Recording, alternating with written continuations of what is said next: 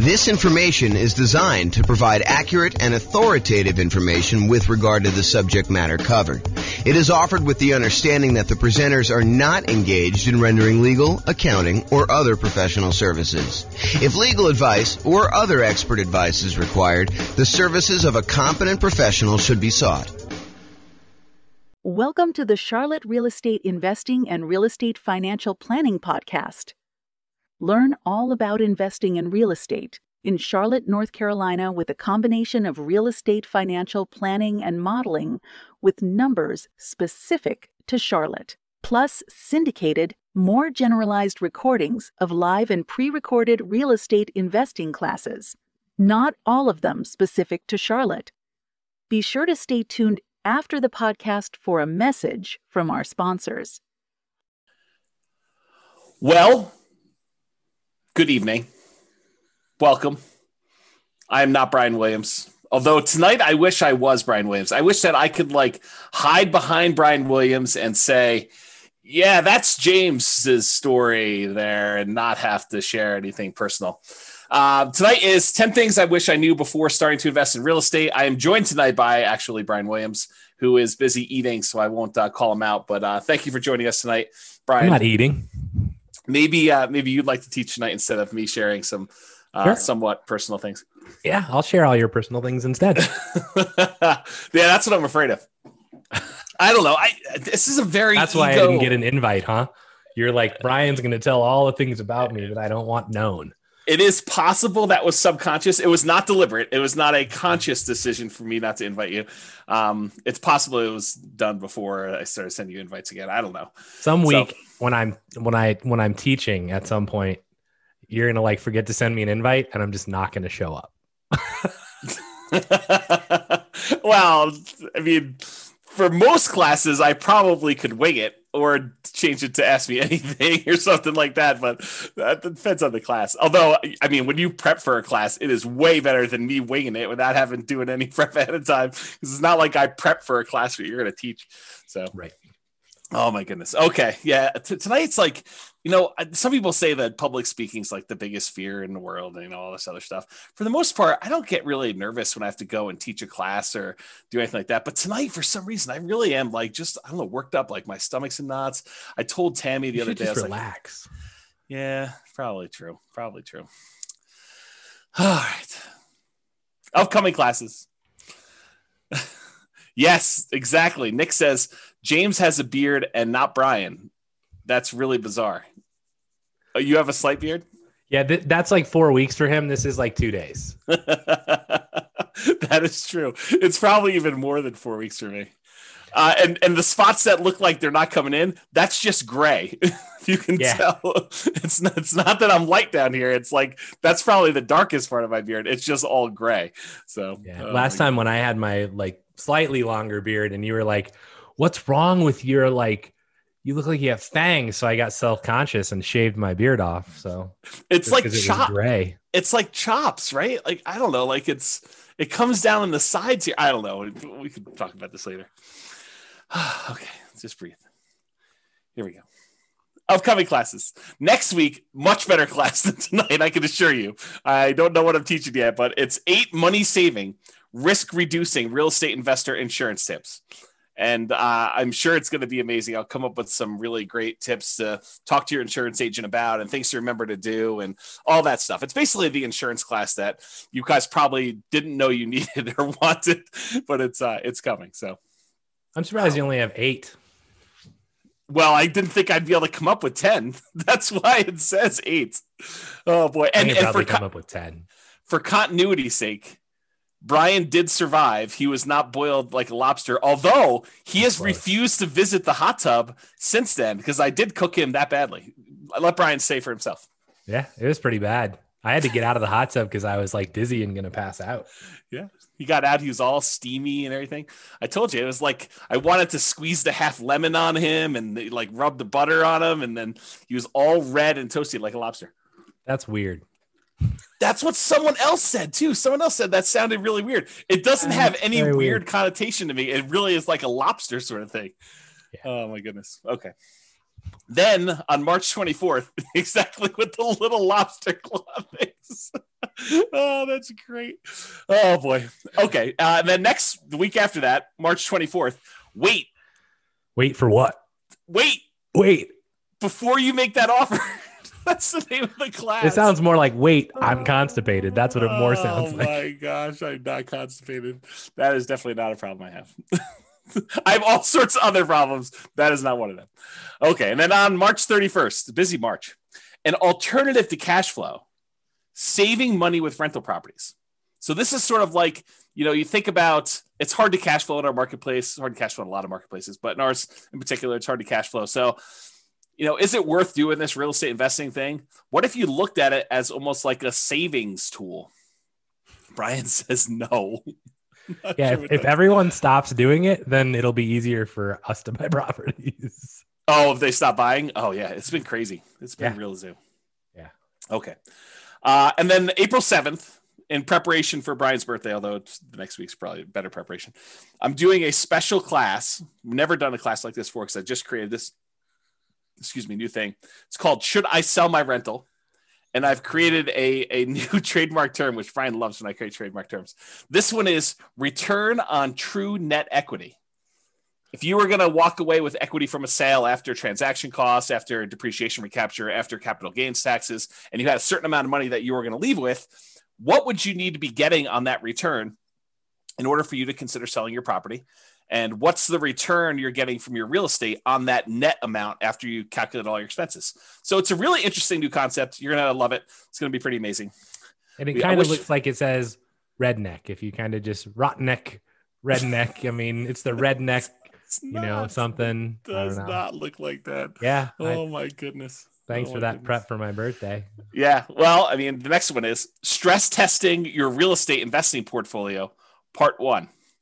And part 1, I'll give you a hint. Part 2 is not the next week. I know. I figured you were going to say part 2 is not the final one. Well, that is also true. Part 2 is not the final one. Oh my goodness. Yes. Class is going to be terrible tonight. You should all just leave. I agree. Because if you guys all leave, then I actually don't need to share. I don't need to be vulnerable. Everyone should call their friends and tell them to log on. Oh my goodness. If we can get to 100 people, everyone got 3 people to just log on tonight. That would be awesome. Oh my goodness. Okay. And if you don't like the classes, tell Brian, send him an email. He loves hearing about complaints about class topics because he has no input on what we're teaching at this point. He can suggest a class if he wants to. You can go to realestatefinancialplanner.com/suggest or call me. Just tell me what he'd like to teach. Oh man. But if you really don't like the classes, you can go to realestatefinancialplanner.com/suggest and you could suggest a class. You can vote on what other people Does anyone do that? There was a time when people were actively suggesting on there, but I really wonder if the website is still working because I haven't seen anyone in like 3 weeks on there doing anything. So either they're like, you're right, James, you have taught all the classes that we need. There's nothing else I could suggest. I mean, some of the ones you're coming up with are great because I wouldn't have thought of that one. Or who knows? Maybe they're just not willing to give feedback. Well, I mean, I know when we planned NCRAG for like the past 3 years, we're like, what are we going to teach that's different? And it's like, right, you've taught a lot of stuff. Right, exactly. So it's hard to come up with like, what else do you want? Because ask a question, we have a class for that. Like we have all 2 hours just for that question. That's right. Oh yeah, you want to know about that? Let me tell you the 2-hour version. Go listen to this particular class. Yeah, you know the thing that might be good? It might be time to bring back story time and like interviews. Yeah, that's work though. I mean, you got to like line up the interviews and it costs me a dinner. And no one can go out to eat right now, so it doesn't really cost me a dinner, but it costs me a dinner anyway. I don't know, it just scares me. Yeah. Yeah. I got high anxiety for tonight. Okay. Introductions via chat. Please make sure that you send to all panelists and attendees so that Brian and the rest of the audience can see your questions that you're asking. And then who are you and where are you from? If you can answer that in the chat window, that'd be awesome. And then what did you wish you knew before you started investing in real estate? And if we get enough replies from you, then I don't need to share mine. So please be sure to share your things there. And that'd be great. Then if you have questions throughout the webinar, please do use the chat window. We will try to do that. And I will start looking through the responses here. What was the link for the suggest link? realestatefinancialplanner.com/suggest. So there you go. Oh, you're going to put it in there? Did you have to put HTTPS or whatever it was? No, they can paste it. Okay. I mean, Dan asked. I know Dan will know how to use those letters. He does. I'm not worried. He can probably tell us something about this. Right. He's going to tell us if the site is up or not, and then he's going to start suggesting stuff. Oh, man. Okay, good. Well, hopefully he's got some good suggestions. That'd be great. Okay.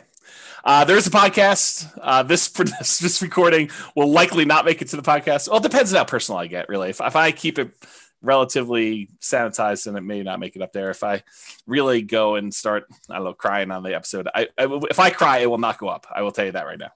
So there you go. Yeah. That picture actually looks remarkably like what I look like right now. Yours does not. Yes, that is true. Oh, that was great. I have a Rogue shirt on. It's just not gold. And I have about that length of beard and about that length of hair. Yeah. I think I'm wearing a Rogue shirt. It's just hidden. So. Yes, I know. It's unfortunate. Yeah.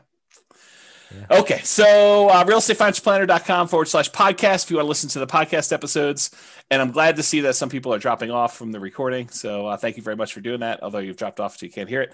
It's also available on iTunes, Spotify, Stitcher, and TuneIn. All right. It's like you get closer. My nerves increase. Like I can feel my blood pressure increasing, and I don't know, it just feels very anxious. Well, just relax. So Hunter says, I wish I knew the importance of networking, connecting with people. That's a good one. I did not have that on there. I think I didn't have that on there because I definitely was networking, connecting with people. So that's actually one of the things I say at the end is there's probably a whole separate class on things that I did know that I happened to be right about. Because I could have happened to have been wrong about a lot of this stuff too. This is a good one. I wish I knew about all of this in high school. That is a good one. Yeah. I wish I knew you guys 15 years ago. I wish I knew James and Brian before I started investing. They might not be saying that after tonight. Yeah. We wish we knew more about alternative forms of funding much earlier. We always thought you need 20% down, kept us from investing. I wish I knew everything already. Yeah. I don't know everything already. Not even close. Oh, that's awesome. I wish I had seen Boston on tour live. Is that Mitch? Oh, yeah. Oh, that's great. I think so. I have a hard time seeing who it is. Oh, here we go. Oh, man. Okay. This is all public information, bro. You're good. Yeah, I'm sure. So, okay. So to give you some background as to where I'm coming from, I probably need to give you a little bit of history. And as Brian did point out, this is all public information. It's not like I've never told anyone before. In fact, I think every blueprint has a lot of this stuff in it already, if you've kind of read it. But so I opted to build 2 multi-million-dollar portfolios twice. One time because I failed. And I lost everything, and I had to go and rebuild it again. So this is sort of like, for me, going back through and doing this class was really hard for me, actually. It's like very emotional. I think from an ego standpoint, yeah, Brian's trying to give me a hug. And seriously, if I cry, this is definitely not getting published, and I'm close. So, yeah, it was really, really hard for me, like much harder than I thought.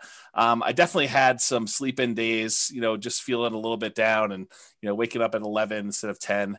And, just a rough couple of days, 3 or 4 days trying to do some of this stuff. So yeah, so this is where I'm coming from. I'm coming from, I thought, I really did at the very beginning of this thing, like when I started doing the real estate investing, I don't even remember how long ago it was now. I really thought I was smart. I thought that I had studied. I thought I knew everything. I thought that I had, gotten advice from smart people. I thought I had done a decent amount of reading. There was nowhere near the amount of information that there is today and publicly available information that there is today. But it wasn't like I didn't look up stuff at all. I mean, I definitely did a ton of reading. I probably read somewhere between 50 and 100 books a year at this point. And back then it was close to 50. I mean, I definitely was reading about a book a week. And so it wasn't like I was not trying to seek out knowledge and get the information I needed. So I really thought I was smart doing the first one.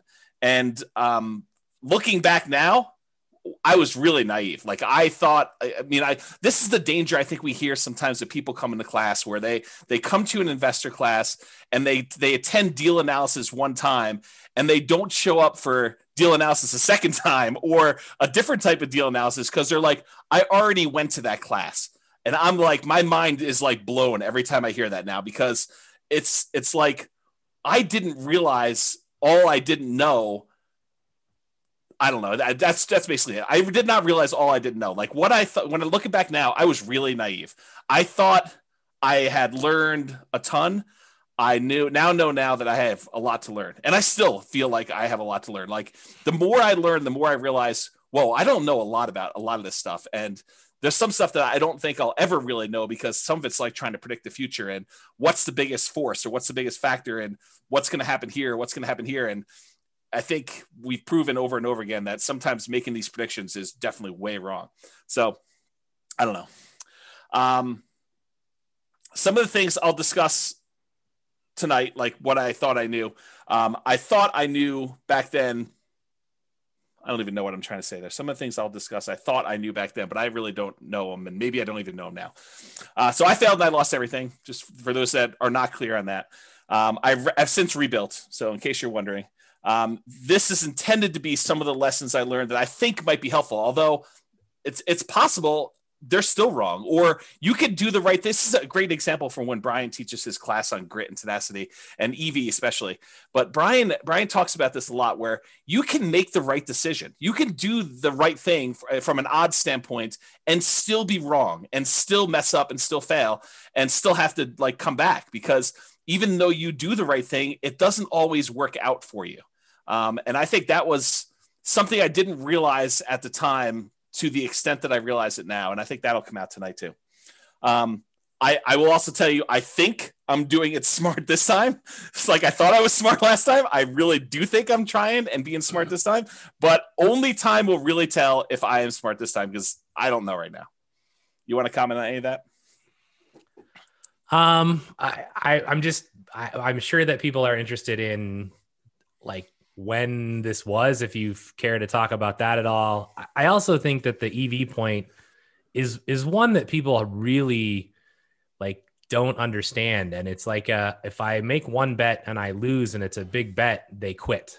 Yeah. And I think the important part here is that you made a bet, and I don't know what your EV calculation was then, and I don't know how to even calculate what it would have been and whether it was a good bet or a bad bet. But regardless, like, you learned from it. And I think the important part is that you didn't just say, I'm done with this crap. Like you took a lot away from it, and, you know, maybe it took a minute to, you know, want to do it again, but you know, you came back and you've done it again. And in the process, you've used those learnings to help educate other people, which I think there is not much that's more kind of respectful than that. So, or commendable, I guess is a better word. Yeah. And I do appreciate that. And, as far as time frame goes, a lot of this stuff, and it's not me being obtuse and trying to like hide things from people. And, someone may point out something to me, hey, James, what about this? And I'm like, I totally forgot about that, because I think it's not like a deliberate thing, but it's sort of like, I don't know, I repress them or black them out, or I try not to dwell on them. And so a lot of the past gets fuzzy for me. I try not to dwell on it, because I think I get like, I don't know, I go into these like dark spirals and stuff like that. And I will tell you at the time, so like, I'm trying to think of when this was.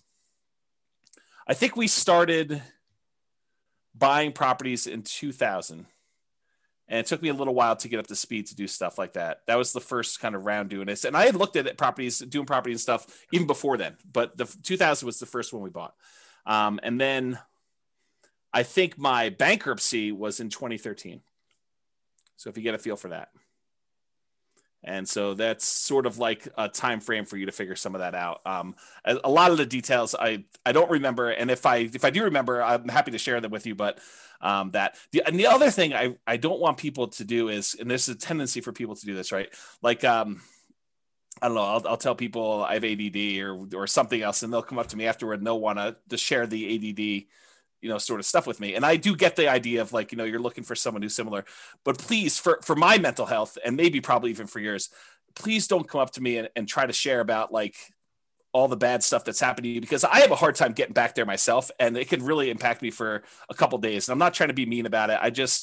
I would prefer it if you were sensitive to, don't try to bring me back there, even if you're trying to share that you've come out of it too, and that we have that in common, because it hurts me. It hurts my feelings and it upsets me. And so I don't want to, I'm not trying to do it to be mean to you. It's just hard for me to do it. So yeah, this is why this is never getting published, by the way.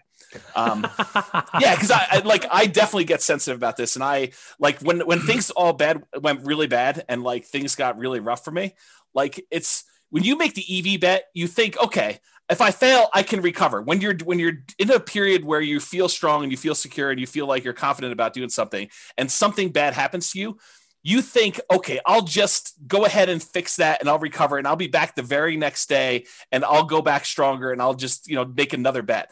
It did not work out that way for me. Like for me, it was rough. I mean, long periods of trying to get even a little bit of mojo, confidence, whatever you want to call it back. And it was hard. It was definitely a lot of inner game stuff. And yeah, I get worked up even thinking about it. Okay. So I think it's important though, like it's not outside of this, right? I mean, there's other things that you've talked about and I've talked about as well, where it's like, I think a lot of times, I think this is actually the reason this class should get published, by the way, is that this shows like the side of, hey, there was a point in time where you thought everything was great and then it wasn't.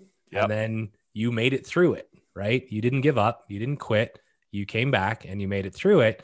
Yeah. And I think we have like, mine are different than yours, right? But I definitely have at least 2 of those events in my life where it's like, well, things are just not going the way they're supposed to go. And mine are very different than yours. Yep. But, all of us have those. And I think it's important to actually, it's hard, but I think it's important to actually discuss them and know that, if nothing else happened, your comfort zone expanded. In much the same way that, who was it? Was it Ford basically said, if you lost everything today, what would you do? Right. And it's like, well, I wouldn't be poor. Like I would just do it all again and do it better. Right. Yeah. And I think that's important. And so to comment on the Ford thing, because I definitely remember that quote. And I remember being, a very arrogant, very cocky, 20-something-year-old, whatever it is, thinking very similar things like, okay, well, if I do it, I might as well fail big and then I'll come back and I'll just recover and I'll do it again. That did not happen for me. Like the thinking before these mistakes happened and the thinking like immediately while they were happening even and immediately after some things happened, like it was rough. And it was like I don't know, like, should I change stuff? Like, I really questioned a lot of like basic stuff, like, I don't know, like core personality stuff, core like traits I had about things like maybe this is not the way things should go. I don't know. It's just like, there's probably a whole separate class, although I'll never teach it on this like psychology and the sharing stuff. Cause Brian, like of all the friends you've had and all the people I am probably least likely to share like personal, emotional type stuff. Like I'm really good listener. I know that I fill that role for other people and being a really good friend in that way. But as far as like dumping stuff for myself, nope, not great for me. So yeah. I don't know. I think the impact of you sharing or expand it to anyone, right? But I think the impact of you sharing what's happened probably has a much broader impact than you actually will ever know. And so, you failing in this way probably helps lots of other people hopefully not fail. Yeah. Yeah, I hope that's true. I really do.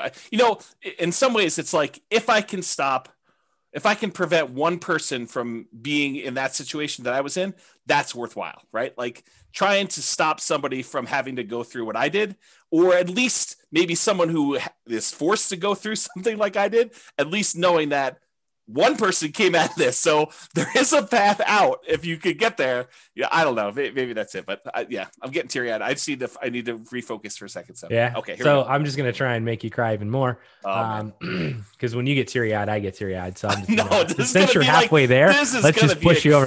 Oh my gosh. Here we So go. yeah, I mean, people in the Lots of comments are tissue like, I agree with what I said. Makes sense, James. You're doing great. Those convos are those that really hit home with newbies. You guys are awesome. Sharing your vulnerabilities to help others is commendable and very helpful. Thank you. And then somebody says, I didn't know this of your past, but seeing where you are now, it only makes me admire you even more. Right. And then you are awesome, James. See, I appreciate that. Thank you. So there you go. All right, breathing. What? Yeah. Do you need a break? I'm working on it. I hopefully. You want me to teach this slide? Well, this is literally is all 10 of them, so it's right here.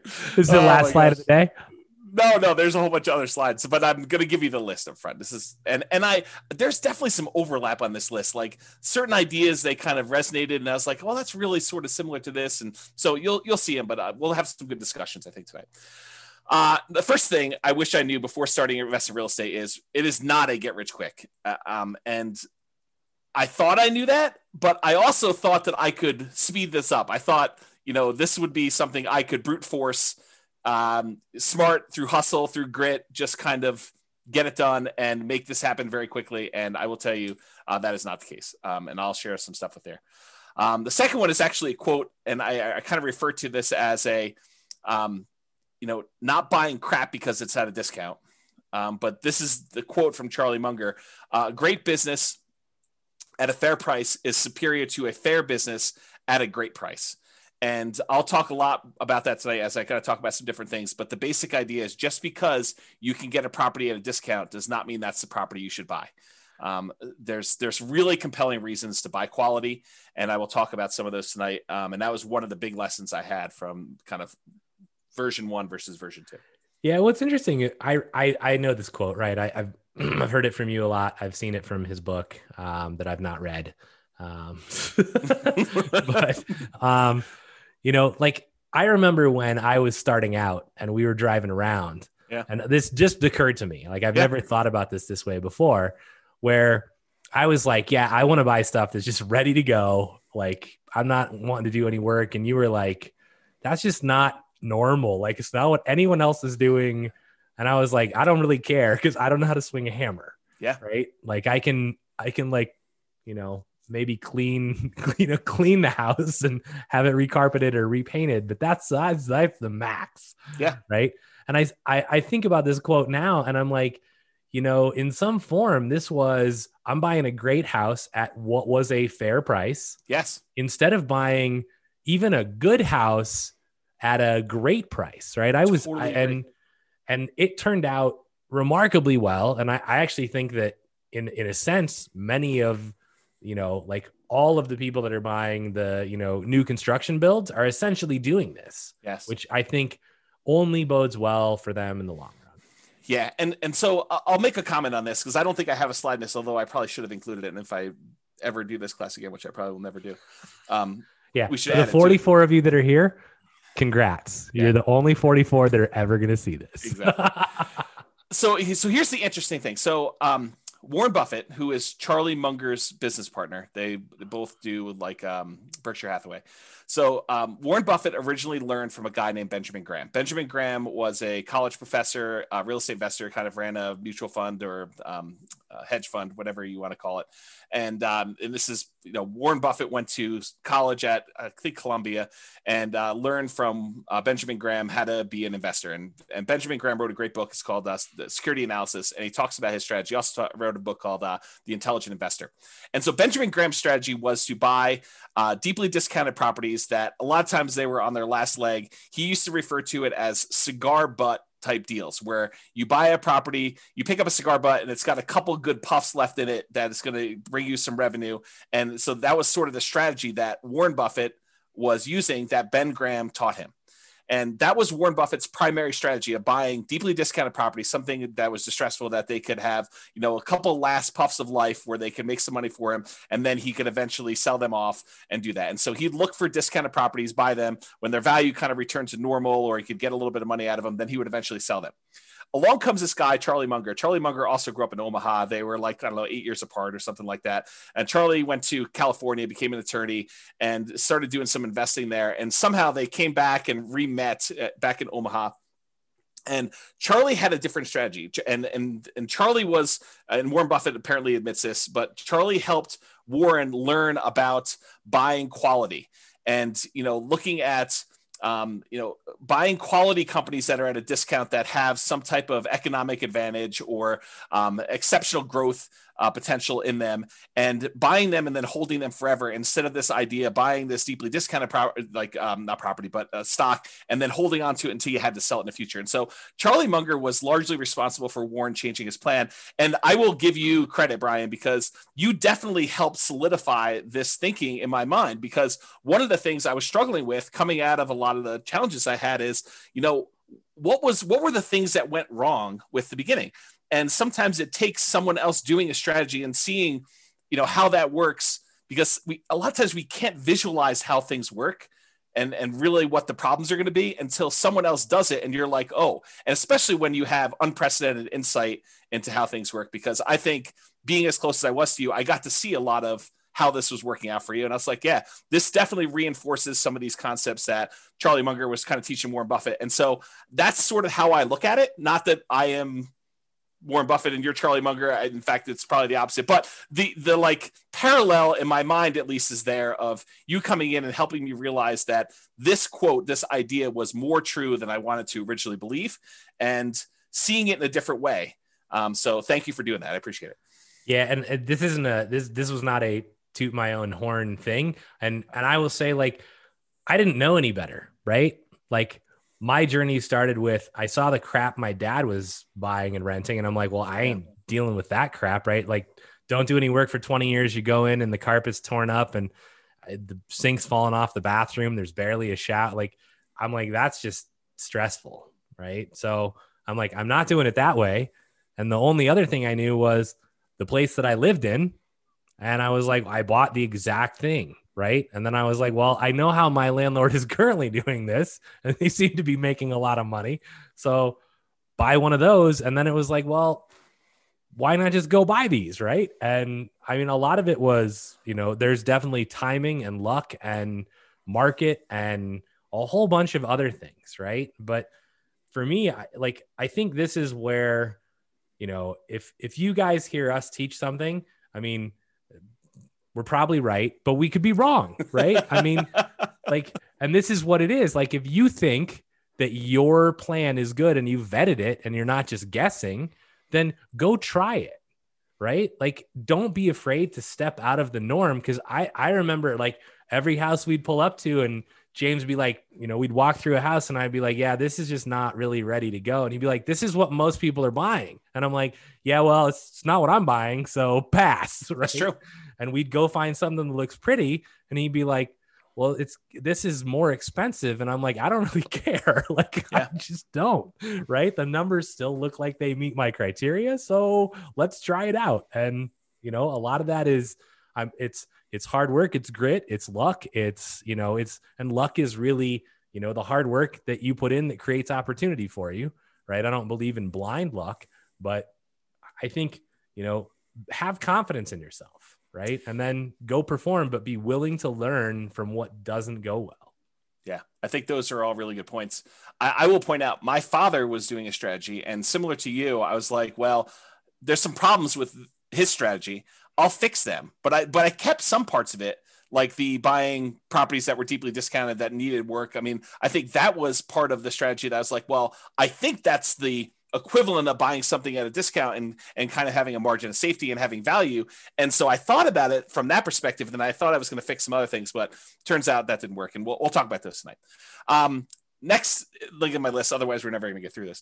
I figured this is the whole class. We'll just have a discussion right here. Well, there's a whole bunch of extra slides, but there's other slides. There's 60 slides.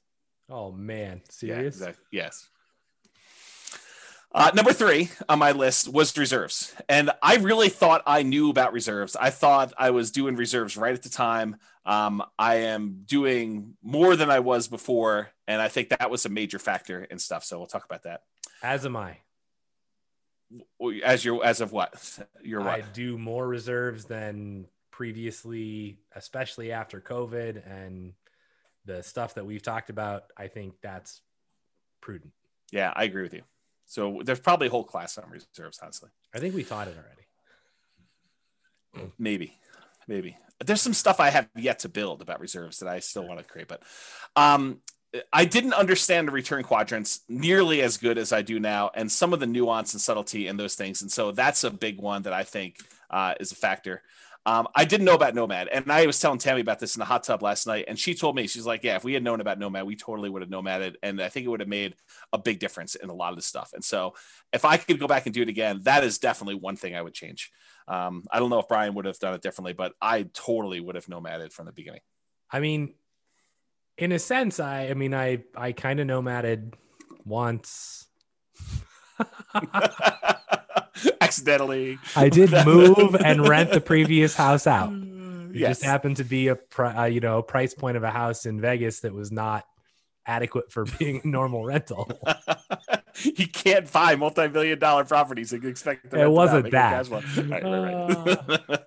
All right, so Nomad was one of them. Another one was Focus. I think for a long period of time, I was seeking. I was open and willing to trade up a strategy that was working for a possibly better strategy. And I was constantly spending time and resources trying to figure out a better strategy. And just, I think not knowing that there wasn't a better strategy, or devoting the energy to focus in on what I should have been focused on and getting better at that, rather looking for side things or other things like that. And so we'll talk a little bit about that. And related, the grass isn't always greener. And I'll talk about, looking at other markets and saying, well, they're cash flowing, we're not cash flowing here. Maybe I should be investing there, and kind of like the downfall, some of that. The past is not equal to the future.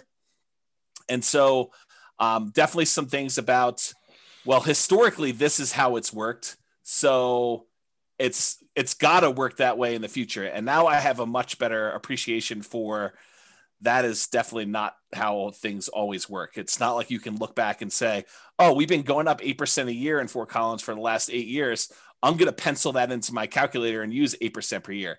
That's false. And we'll talk a little bit about that. A much deeper, more nuanced understanding of income from properties, rents, other income sources on properties, and specifically expenses. And, this is sort of like the class that Brian teaches on capital expenses. Understanding like those numbers at a much better level, I think, was something I didn't quite have at the time. And that is a major lesson that I think I wish I had known back then. Kind of like the appreciation for what expenses do I have control over? Which ones do I not have control over? Which ones are going to be very large as a percentage because they don't change much, whether you're buying a $50,000 house or $250,000 house, and how those things impact stuff. I think that those things I didn't know. And then sort of the last one is I was incredibly competitive, incredibly driven to like do a bunch of stuff when I was younger. And I think looking back now, I should have been a little bit more balanced, a little bit more patient, because I do think it's timing. It's like how long you've been in the market is a major factor to your success. And so I didn't have to push as hard. In fact, if I was going to push as hard, I probably should have pushed in other areas, but I probably would also recharge a little bit more and do some other things a little bit differently. So we'll talk about that. Okay. Number 1, it is not get rich quick. It is get rich slow, in my opinion. Unless you're converting a very large amount of money invested elsewhere into rentals, real estate investing is a get rich slow endeavor. And if you're taking the money and you're converting it from stuff that you already had into rentals, you're rich already. And so it's still get rich slow, even if you have a bunch of money and you're just getting started out.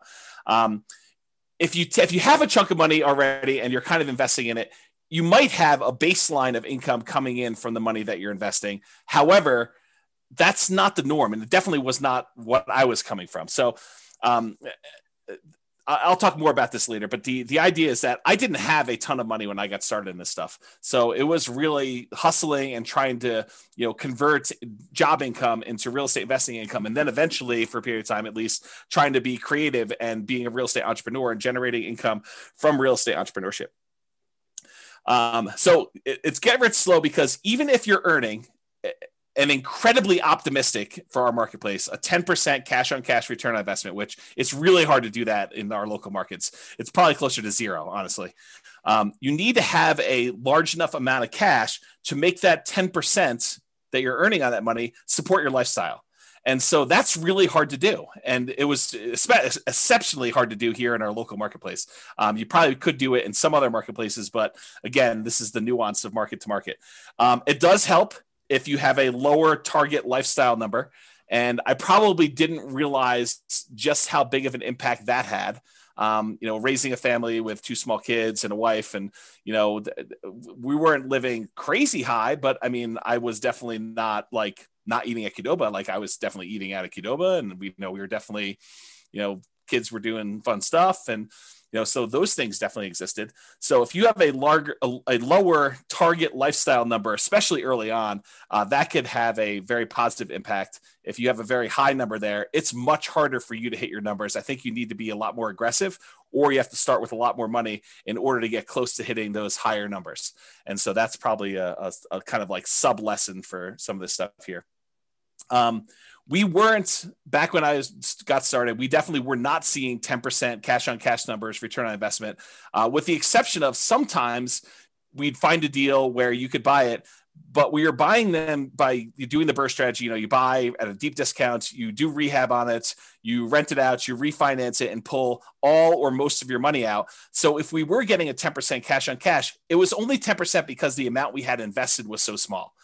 So it was like very small dollar amounts, even if you were able to get that 10% cash on cash. We were not seeing numbers where you could see 10% cash on cash return or anywhere near that, with large numbers that we could do down payments. So that's why I think it's more of a get rich slow sort of thing. So this is Charlie Munger's quote. You probably tell I just finished Charlie Munger's book. So I'm kind of on a Charlie Munger kick right now.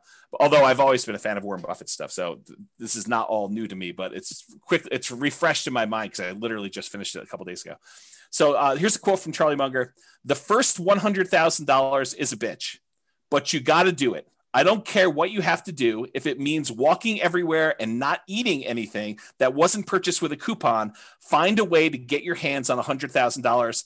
After that, you can ease off the gas a little bit."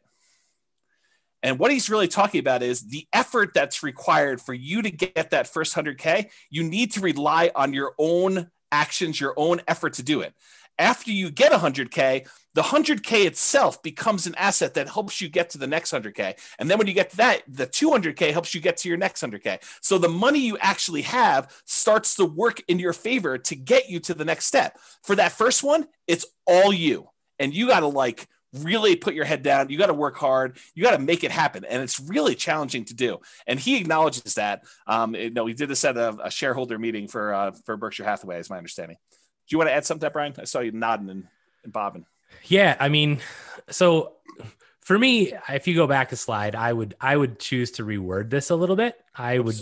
Or forward. I don't know what that slide is though. Can't comment on it yet. But for me, I don't really, in my own personal life, I make a distinction quite heavily between rich and wealth, right? Yes. So for me, this would be get wealthy slowly, right? To me, the rich is not the goal. Being able, and rich to me is I can demonstrate that I'm driving a Lamborghini or whatever, and kind of more showing off the money. To me, it's, are you wealthy enough? And wealthy is, do you have whatever it is that you are doing? Do you have enough time with your family? Do you have whatever your why is? Have you accomplished it? Right. And I don't care if you have $1 million. If you only need 300,000 to do that, then do you have that? Right. So to me, it's really get wealthy slow and live up to your why. So I would add that to this slide, and then you can go to the next slide. And this one, I mean, I couldn't agree more, right? I talked to my kids about this even, and it's like, when you start out, things are going to be hard, right? What you see now is not where you will start, right? This is, like, yes, you'll not live in the house that we live in. You will live in a shitty apartment that has 1 bedroom and 1 bath. And, and I tell them this story. Like, I had a college roommate, and we rented a 1-bedroom apartment that had a kitchen that was literally like 6 square feet, right? Like, not very big. And we slept in the same bedroom in different beds. And I tell my kids this because I want them to understand, like, you don't start here. And the funny part of the story is my feet would hurt every morning when I woke up, and I couldn't figure out what was going on. And one night I woke up and my feet were basically at the head. I'm not sure why he didn't put his feet next to my feet, but like, our beds were in an L shape.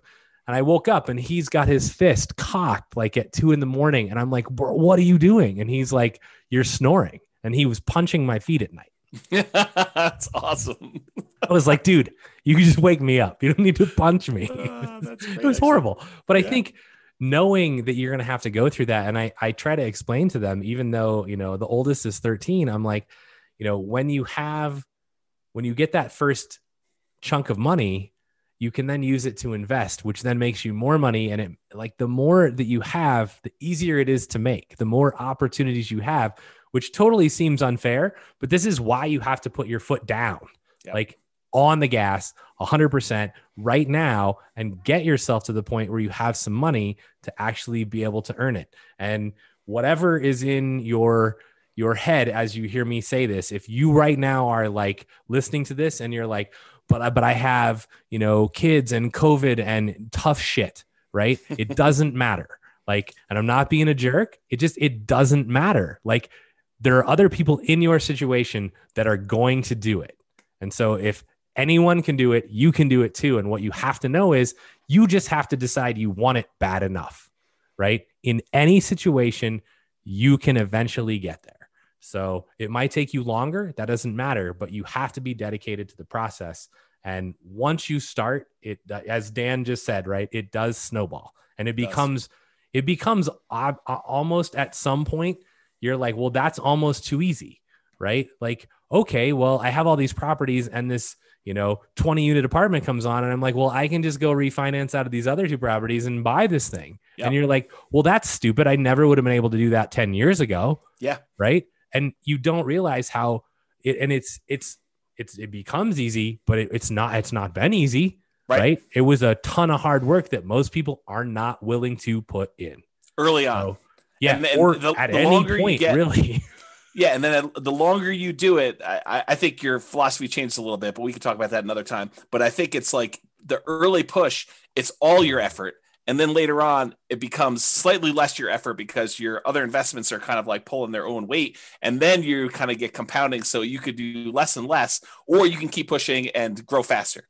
I think that's how you can look at it. And I think, again, it goes back to that first slide is, have you hit your point where you're like, yeah, I'm at my why. I don't need to have Warren Buffett's, billions of dollars, or Bill Gates's billions of dollars. I mean, just, it's not necessary. Yeah.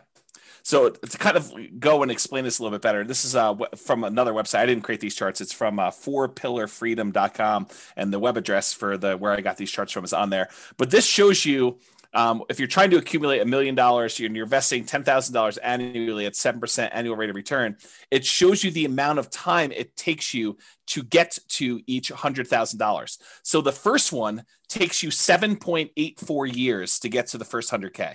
That's you like having to generate all of it yourself, like working hard, putting in the time, putting in the effort. Like that's the, not eating unless you have a coupon, and, walking everywhere and all that stuff. But then the next one only takes 5.1 years. So that's the next time it takes to get 100K more. Then the one after that is only 3.78 years. Then the one after that's only 3.01 years. Then it's 2.5 years, then 2.14, then 1.87, then 1.66, then 1.49, then 1.35 years to get that last 100K in order to get to $1 million.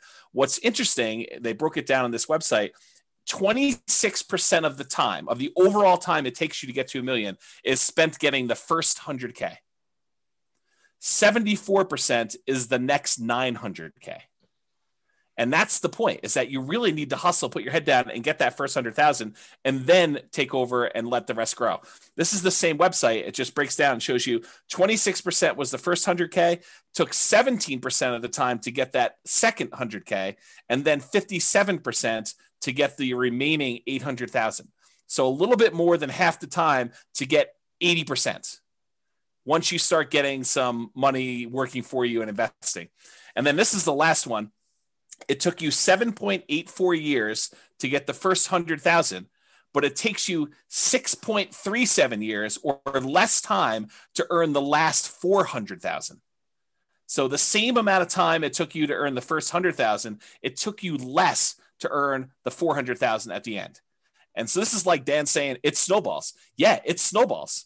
Like at this point, you know, my contributions that I'm making to my, like from my actual real estate brokerage, the income, the amount I'm contributing is a very small percentage to what the overall portfolio is doing. And so my like personal activity, my personal effort matters less and less because the magnitude of what is growing from the asset base becomes more and more. And I don't know if I completely understood it. I definitely didn't understand it at this depth when I was doing this the first time. I mean, I had this like vision of, okay, I'm going to make this big asset base and it's going to pay out $100 or $200 a month in cash flow. And so I need 100 properties or 200 properties. I'll kind of talk to you how I got that math in order to get the amount of money I needed to live on. And so I kind of had that in mind. And I was like, you know, the growth will kind of keep pace with inflation, maybe do a little bit better. I didn't understand it like I do now. And I think understanding it like I do now, I could be much more turtle-like, slow and steady wins the race and systematically invest and do a lot better. And I think I understand that a lot better now than I did before. So I don't know if that helps you. Yeah, I think one thing, and this is this is probably tangential, but like as you're thinking about this, I was thinking about the Millionaire Next Door book, right? Mm-hmm. And really, like, it's one thing to earn your first 100K. It's another thing to have it given to you. Yep. Right. And so, you know, if you're out there and you're like, oh yeah, like I have 100K that, you know, my grandpa died or whatever and left me a bunch of money. I will just tell you that is not the same 100K. It is not, yeah. It may seem like it on paper, but it isn't the same. And if you don't understand that, go read The Millionaire Next Door so that you can like understand how generationally the people that earn it, then the next generation, and then the people that lose it 2 generations later. It's very interesting, but it is, you know, Robert says, you know, the pride is in the struggle. And a lot of it is when you work that hard to build something, you have a lot of pride in it, but you also you understand it, right? You know how you got there. And so if you knew how to make 100K, you can now know how to make $1 million. If you got handed 100K, you may not know how to make $1 million. Yeah, that's a good point. I'll also point out, and I know it hurts me to think about this, but I think this is true without really like looking it directly in the eyes and really letting it into my soul. But I think the earning of 100K after a huge setback is also, I don't know, it does something to you that even the first 100K for me didn't do. It's a very different 100K. I don't know how else to describe it, but there's something there. So hopefully that'll help somebody who is on the verge or has to recover or something like that. I don't know. Yeah. Okay. I could understand that. Yeah.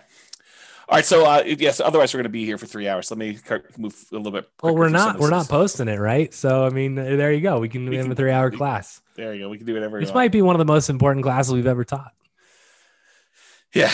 Okay. Let me breathe and kind of get through some of it because there's some stuff here that I definitely feel sensitive about. So give or slow cash flow. So when I first got started, I was focused on cash flow. I mean, the reading I did, all the like people I talked to was like cash flow, cash flow, cash flow, cash flow, cash flow, cash flow. I mean, that was really what the talk of the town was. And I happened to live in a town where cash flow was really hard. It was hard with 20% down. I mean, we were able to get a little bit of cash flow, but it wasn't great. And when I was buying, I didn't have a bunch of 20% down payments. I didn't have a 25% down payment. I didn't have a lot of that. And so we were doing creative stuff, and it was really hard to get your creative stuff to cash flow, you know, when you're putting a lot less than 20% or 25% down. So when I first started doing this, in my mind, somehow I came up with this number, and I probably should have thought this through a lot more than I did at the time, but I had in my mind $100 per month means I need 100 properties to make 10K per month. And that was sort of my mental map moving forward. And now that I think about that, it would be really hard to manage 100 properties. Even with a property manager, just kind of staying on top of that stuff and keeping track of everything and taxes and all that other stuff there. So it was problematic. It was a problematic plan to begin with. At the time, I thought it was smart. I thought it was like, hey, let's get there and do this. And honestly, it was even worse than what I'm about to say because I had a partner and we each wanted 10K a month from the business. So we really needed to have 200 properties doing $100 a month or 100 properties doing $200 a month, which was really tough to do. And this was in my mind, it was my first step number, right? Like I didn't go into this thinking I was going to have a $100,000 a year type business. I was going and thinking it was going to be really successful and it was going to be a lot more than $100,000 a year. So that was like let's get to here. And then we'll talk about how we're going to get to whatever it was, phase 2, where we really turned on the afterburners and did it. So it's kind of there. That's where I was at the time. Then I switched and I planned to use it to generate income through POP. So originally I was trying to do this and replace income. I mean, I was like, okay, if I can get to 100 properties, then I could do this. I can get to the point where I replace my income and then we really can focus on wealth building and we have a passive income baseline that we can work from. And that was my original thought. And the amount of effort and the amount of time it was taking in order to acquire the properties at the pace that we needed to do, it was going to be a long time. So we kind of switched a little bit and started looking at generating some type of POP. And by POP, I'm going to define it as when you sell to a tenant buyer on a lease option and that tenant buyer cashes you out and you realize the $20,000 or $30,000 proceeds from the sale of that property. What I figured we would do is we would take that money and we would use some or all of that in order to live on. So we need to have enough of these POPs lined up coming in 2 or 3 or 4 years out so that by the time you got to 2 or 3 or 4 years out, when you get to that point, then you'd have enough money coming in that you could support yourself, but you have to be growing these rental properties in the meantime doing that. And so that's sort of how we started looking at it. POPs could have also been fix and flips, quick turns. And we thought we would do those as they came up. And we did not do a lot of these because we definitely realized early on that was not my strategy. Like I grew up fixing houses and swinging a hammer and stuff like that. And it was not for me. I definitely did not enjoy that part of the process. And it's possible it was the way I was raised where it just felt like work from the beginning, right? It felt like a chore. Like, you come home from school and, you're supposed to frame this wall so that when dad comes home, you can look over and make sure you did it right. And then, we're doing drywall the next day and you're sanding drywall 4 times because we didn't do knockdown. We did, the shear coating so it was like all that stuff. And I was like, oh no, I'm not doing this. So anyway, it could have been fix and flips, which we didn't do a lot of, lease option exits, which was a strategy that I thought we were going to go and do a lot of stuff, and a lot of wholesaling. And so the wholesaling, though, is you're taking money, you're kind of like trading dollars today for what you could have had as a long-term investment for a property later on down the road. And you were giving up a lot of the upside. And so while we definitely did some wholesaling, it was not the preferred strategy. And so we did that eventually. And this is like me abridging this story to kind of make it fit into the class. I eventually opted to go to make the POPs actual real estate brokerage commissions. And so all I had to do is help someone buy a house and I could get paid, $10K or whatever it was, to do that. And so that's sort of how that evolved, from doing the creative entrepreneurship where I had to go talk to a whole bunch of sellers, get a seller to agree to sell a property at discounts, to then put a tenant buyer in there or, wholesale the property to someone else in order to make that money, to just helping someone else buy a property that was already done to that point. And so for me, it made a lot more sense to do the POPs as real estate commissions. In retrospect, and this is hard for me to even say, it may have been arguably better if I had just gotten a job and, done some type of nomad thing and just, lived on whatever it was, got to that 100K to 200K, 300K, and just built it that way. And, it's at the time, it didn't feel like that was the better option, but it might've been. So I don't know, just something to think about. Would have changed your course of history. It totally would have. And that's the hard thing for me doing this, like looking back, kind of stuff is I don't usually go back and have regrets about, oh, I should have done this differently. I should have done this differently. But if I'm forced to, maybe that wasn't the right choice. Maybe it would have been better to do this other thing. And it's hard to say, right? I mean, I could have gotten distracted by something else and I'm not where I am. And it's really hard to know, but I don't know. It seems like there was a lot of shots on goal that didn't end up being goals. And maybe that's okay. Maybe that's the way it's supposed to be. Maybe it was a persistence grit sort of thing. And that was the lesson I need to take from it. But it's really hard to say in retrospect. So the story that this brings to mind is when I worked at Microsoft, and the VP who had been my VP for most of my career, she's still there. She's amazing. Lisa Brummel, you can look her up. And there was a point in time where she basically two different points in time, right? The first one was, hey, we want you to go do this other new thing. And it was like, that wasn't in my path, right? It wasn't what I was trying to do.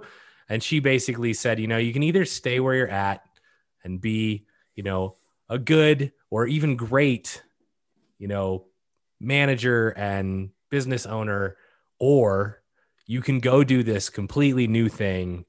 And if it's successful, it'll be rock star level.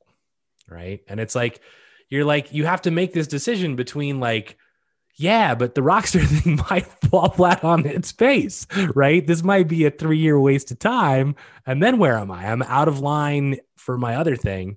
Right. I think that was the first one. And then more related was the one when I decided to leave Microsoft and I went and talked to her. And she looked at me and she was like, and I, for those of you that don't know, I left to play poker professionally. And so a lot of people are like, what is wrong with you, bro? You are messed up in the head. You're going to leave your job at Microsoft where you make lots of money and you're going to go play poker. And she was like, I totally understand where you're at. She said, if I was your age and my dream wasn't poker, she's like, if I thought I could make the LPGA tour, I would totally quit and go try it. And I think having not tried what you tried, I think would have been a disaster and a much larger regret than ever being able to sit here and look back and go, oh, I should have gotten a job and made 200 or 300K and then invested. That would have been a huge, huge regret for you, I think. Yeah, it's maybe true. Yeah, I think the challenge with a lot of these looking back things for me is I get overly emotional thinking about it. Yeah. And so I try not to think about it. Yeah. But we're going to have to think about it every week now. So right. I'm going to cover a couple questions here. Yeah. A whole bunch of people. Mm-hmm. I guess it's just one. I left it from before, so I'll cover it so we can move on. Two of them. I've yet to begin investing. I'm stuck at home with the kids because of COVID and not able to work, looking to learn as much as possible until I get the income to begin investing, looking to begin sometime this year, fingers crossed. So again, everything you've heard tonight, pedal down, don't let any of that stand in your way. And every time that anyone, not just you, feels like, oh, hey, this is why I can't do something. I just want you to remember me looking you in the eye and going, bullshit. That's a limiting belief. And then I want you to examine to see if it's actually something that's preventing you from doing it, because it probably isn't. And we all have them. Right. And James and Royce and we try and call each other. It's that just seems like a limiting belief, Brian. That's just crap. You can do it if you want to, you're choosing not to. And so I don't know your situation and I'm not pointing anything at you particularly, but definitely examine where your kind of beliefs lie, because there are people who are in really dire situations who still manage to do amazing things. And so it really becomes, how bad do you want it? And when can you, step forward and move towards that? So I hope you're able to start this year. And I grant you, COVID has messed lots and lots and lots of stuff up. Yeah. I literally hear that every day right now because we're hiring for a position and it's got laid off because of COVID. I got laid off because of COVID and I had a great job and then COVID. And it's oh yeah, it's crazy. Next question. I'm in my current first home looking to jump to the next and claim that the new one is primary residence. So essentially nomad, which is awesome. Rent my place, first time landlord. Nervous because of CO laws, which I assume is meant as Colorado laws that heavily favor tenants and not landlord, which actually isn't true in our state. Our state is actually much more geared towards landlord, although it's swung a little bit, but it is not like California where it's, and maybe this is supposed to be California, right? In which case you're dead on. But in Colorado and even anywhere, like it's okay if the laws favor the tenants, right? Don't be negligent. Like treat your tenants as human beings. I mean, and most of this stuff never comes into play. So don't let tenant or landlord laws heavily favor one way or the other deter you from being an investor. Yeah. And then what do we got? And Brittany says, thank you so much for that, which is good that she didn't just like log off. So you already have the right mindset, Brittany. I will just say that, like, for you to actually hear me say that and be like, thank you, like you're going to make it. So go get it done. Yeah. You're well on your way. Cause a lot of people would be like, F you, Brian. That's probably true. Which is fine. I totally am happy with that. And then I just go, great. I'm kind of done helping you. Yeah. All right, let me push on because we're at slide 18 of 63. So fair price. There's a lot more to deal analysis than the numbers on the spreadsheet. You have to read into the spreadsheet, and I don't think we can even create a good spreadsheet to really do this justice, because you need to truly understand what each number means and understand what is likely to improve, what is likely to stay the same, what do you have control over, what do you not have control over. So there's a lot of nuance and subtlety to the spreadsheet and understanding that. And there's this idea of what is a fair price to pay for a property. And we'll talk a little bit about that. And then, so early on when I was doing this stuff, I was focused on buying primarily lower priced properties and at a discount. And that was what I was considering my margin of safety when I was buying properties. And I was primarily using the BRRRR strategy, the buy, rehab, rent, and then refi model, where I'd leave as little money in the deal as possible. Or I would go and I would buy properties creatively, like do marketing, talk to motivated sellers, find a seller that it was in their best interest to allow us to come in and start making payments on their existing loan. And I would acquire the property. I'd make payments on their loan. Sometimes I'd have to give them a little bit of money in order to buy, their share of the equity. And then we would take that over. We'd usually put a tenant buyer in the property, allow the tenant buyer to rent the property until they were able to buy the property from us. And then we'd make a pop or whatever it was. So that was the two primary strategies I was using, but the discount part of it was not the only margin of safety. And that's the really important takeaway that I definitely understand now that I didn't understand before, is that buying a property at discount may not even be the best margin of safety that you can buy. Sometimes buying a property at a fair price that has really good long-term economics is a much safer investment than buying a property and getting a mere $20,000, $30,000, $50,000 discount on it, especially depending on the price, like that dollar amount. And so there's a really good chapter in the Tao of Charlie Munger by David Clark. This is the chapter that I was referring to. However, because of time, I originally planned on reading this to you, and it's a really good example where they talk about buying two different stocks in two different companies, one where it looks like it's the obviously better deal, the other one where it doesn't look like it's as good of a deal, but the underlying economics of the second stock are much better. Like the growth rate that they're going to see in that second stock is estimated to be much higher. And it turns out it's better to buy the one that has much better longer term economic potential than the one you're buying at presumably a better discount, the one that's earning a little bit of money today.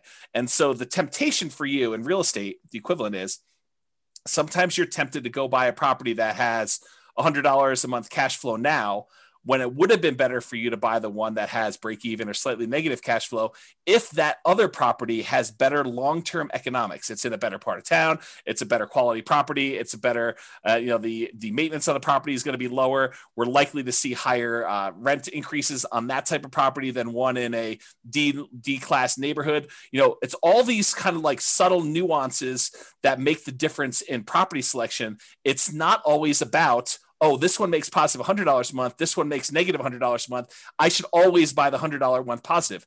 That's not true. And I think I didn't realize that to the same extent that I realized it today, that quality comes in different forms. A fair price is not just discount from the current appraised value, is that you really want to look at this. And on that note, and I don't have time to teach an entire class on this, and there's definitely going to be an entire class coming on this, but I just made a whole new series of charts for you that now shows the rate of change of any variable in the real estate financial planner. So for example, this is a chart showing you total true cash flow on a portfolio of 4 properties, 3 of them rentals, 1 of them you're living as a nomad. And it shows you the total true cash flow. Each line is a year now. I made this a year chart. And this is where you actually pay off property 1. And then this is the first one paid off. The second one paid off. This is the third one paid off. And this is where it increases. But the part of this chart that I want to show you, it's not just raw cash flow. Part of now what I think you need to look at, and part of what I didn't understand before, is which one are you likely to see your rents increasing faster? And so now I can show you with this dotted yellow line how quickly the rent is increasing. And so the rate of change, the percentage that the rent is increasing, is on the right-hand side. This yellow dotted, this orange dotted line now shows you how quickly rent is changing over time. And then you can see the normal economics for a lot of properties is the rent tends to slow down over time because you've already got to the certain point where it's a certain dollar amount, and for it to grow more, it's growing at a slower rate. But that's not always true. And so there's a lot to go through with this chart, but I just want to point out that we're not just looking at raw rent. We're also looking at how quickly rents will grow, how quickly property values will grow, what the quality of a property is, and the things that are related to quality, like lower maintenance and lower vacancy and lower turnover and all those other things. They all have an impact on things, and they're more important than you might imagine at first. And so that's sort of the lesson that I kind of want to take away from that. And all of those little nuggets, yeah, when you don't come back to the same class that we teach the second time and the third time, those are the nuggets that you miss. And those nuggets become really important. I think they do. Because, there's like the first glance of how the blocks sort of fit together. And then you start realizing, it's more than just the blocks fitting together. It's like, what order you place them in, and, the orientation of them, and how big of a gap do you put between the blocks. And this is literally why I went to the effort to teach people how to build the spreadsheet so they could see the interaction between the numbers, right? Which is a huge, it's not going to happen, but that's the goal, right? It's like, how do you get people to understand this is how all the numbers interact? And the only way you do it is you go through and you figure it all out on your own. Yeah. Yeah, and Skylar says, I'm definitely going to read that. I'm assuming she means that article from the Charlie Munger book, but that's just one page of the book. And honestly, there's lots of other examples. If you search the web, you could probably find versions of that. But it's a pretty good example of why it's not obvious that you always pick the one that seems better at first blush, that you have to look deeper than just cursory surface level type numbers. Yeah, Tao of Charlie Munger, that's the name of the book. Okay, reserves. And we probably need a 2-hour class on reserves, but I'll give you like my, one slide version of reserves tonight. So at the very beginning, I was really stretching to even buy a property. Like this was me relatively early on trying to, get started, make stuff happen, kind of like push a little bit out of my comfort zone to do things. So I was stretching, and I probably had some reserves, but nowhere near the reserves that I found out later that I was supposed to have, and not even close to where I am today with the amount of reserves that I keep. So like, if you look at my progression of like how much I think you need in reserves, I started off with basically 0. I thought totally incorrectly, but I thought at first that having access to a large amount of credit was good enough for reserves. Oh, that was wrong. That was way wrong. But that's where I started. I met with a CPA early on with a few properties, and they told me 6 months of reserves for each property. That like hurt me. It like after that meeting, I felt like that's too slow. There's no way I'm going to be able to have 6 months of reserves and hit the numbers I need to hit in order to get to my 100 properties with $100 a month. That doesn't make any sense to me. Like, there's no way I'm going to be able to come up with that money. I don't have enough money for 25% down. So like, I'm not going to be able to do that. So I got to buy these properties creatively in order to do the creatively and to be able to support myself and have this money coming in from, either doing BRRRR or creative financing or whatever. I mean, I need more. I need speed. I need velocity in order to kind of hit my goals. So this 6 months, I fought that advice hard. Like mentally, it was hard for me to do. Emotionally, I mean, deep down, I knew it was right. Like I was like, that's why I fought it so hard. I was like, how can they say that? But like you have to get there. It's just, you're fighting it. You're like, this is going to hurt me. This is going to slow me down. I'm not going to be able to hit my goals. And that really, I struggled with that for a long time. I was like 6 months. I mean, there's no way we can buy at the pace we need to buy. If every time I need to buy a property, I need another 12K beyond what I need to get into the property and all the reserves I need on the other properties. There's no freaking way. There's probably a really good lesson here in that, because like one of the first times I heard about reserves in a way different than I thought about them, because I just thought, well, I've got enough to cover stuff if it comes up, and I'm not really concerned, and I've got lines of credit if I needed it. But I think if you ever find yourself like really fighting something, you might want to just stop and go, maybe they're right. Because when I heard reserves, I actually heard it from people in the mastermind group. And it was like, they were like 2 years, like really experienced investors who'd been in the game for 30 and 40 years were like, you want to weather anything, you need 2 years of reserves for every property. And I was like, there is no freaking way, right? Like that is absurd discussion. Like, how is that even possible? And you look at it now and you go, well, COVID, like things could have been a lot worse than they were. Right. And Some of them still aren't great, but I mean, they could have gotten a lot worse. So you can easily go, oh, well, if you didn't have rent coming in for any of your properties for a year, would you be okay? If not, do you have enough reserves? It's hard. Yeah. Especially when you're trying to grow. Once you're in like stabilize mode and you're just like, I can just save more money and like not spend anything. And it's easier to build that up. But if you're trying to grow, you're like, I need to use this money to go buy another house. Yeah. I think that was what was so hard for me, is I was like, there's no way I can do this reserve, 6 months of reserves, and still grow at the pace that I need to grow at in order to hit even reasonable goals. So I really struggled with that for a long time. Then eventually I did build up 6 figures in reserves, which I thought was a compromise at the time to what I thought, was good. It was a healthy 6-figure reserve. It wasn't like just over 100K. But even with that, like that was before the first failure. Like that was my reserve amount before I kind of had this big crash and stuff like that. I was not prepared for a prolonged loss of income and a real estate market correction, and not knowing when the market correction was going to end. And I got to the point where I was like, I wonder if I'm throwing good money after bad. And I really struggled with that for a long time. I talked to my advisors. I like had some very, long conversations, sleepless nights, just struggle with that decision and how it went down. But I mean, I'm way more than that now, more than 2 years, in case people are wondering. Okay. All right, return quadrants. And I'll try to go through some of this fast because I realize we're a little bit behind on time. So, and there's a really good, very long article I wrote on these return quadrants and kind of some of the nuance there. It's under realestatefinancialplanner.com/return-quadrants, plural. And if you go there, there's some detail. It's me writing out like almost a 2-hour class for you on these things. In fact, I probably should publish a book on this, but this is what I mean by the return quadrants, by the way. The 4 different areas you have returns, and then the reserves part here, and the total you get there. You guys have probably seen me teach this in class. And here's one of the things I want to point out about the return quadrants. And it has to do with what you hear versus what I'm actually saying. And sometimes I think they're different. And the example I like to think about is, have you ever had a misunderstanding with someone where you thought you really understood what they were trying to tell you, but it really was not? You thought you knew, and you could almost like finish your sentence and you could tell them stuff, and maybe even like most of it fit. And so they thought maybe you did understand, but maybe you're just describing it a little bit differently.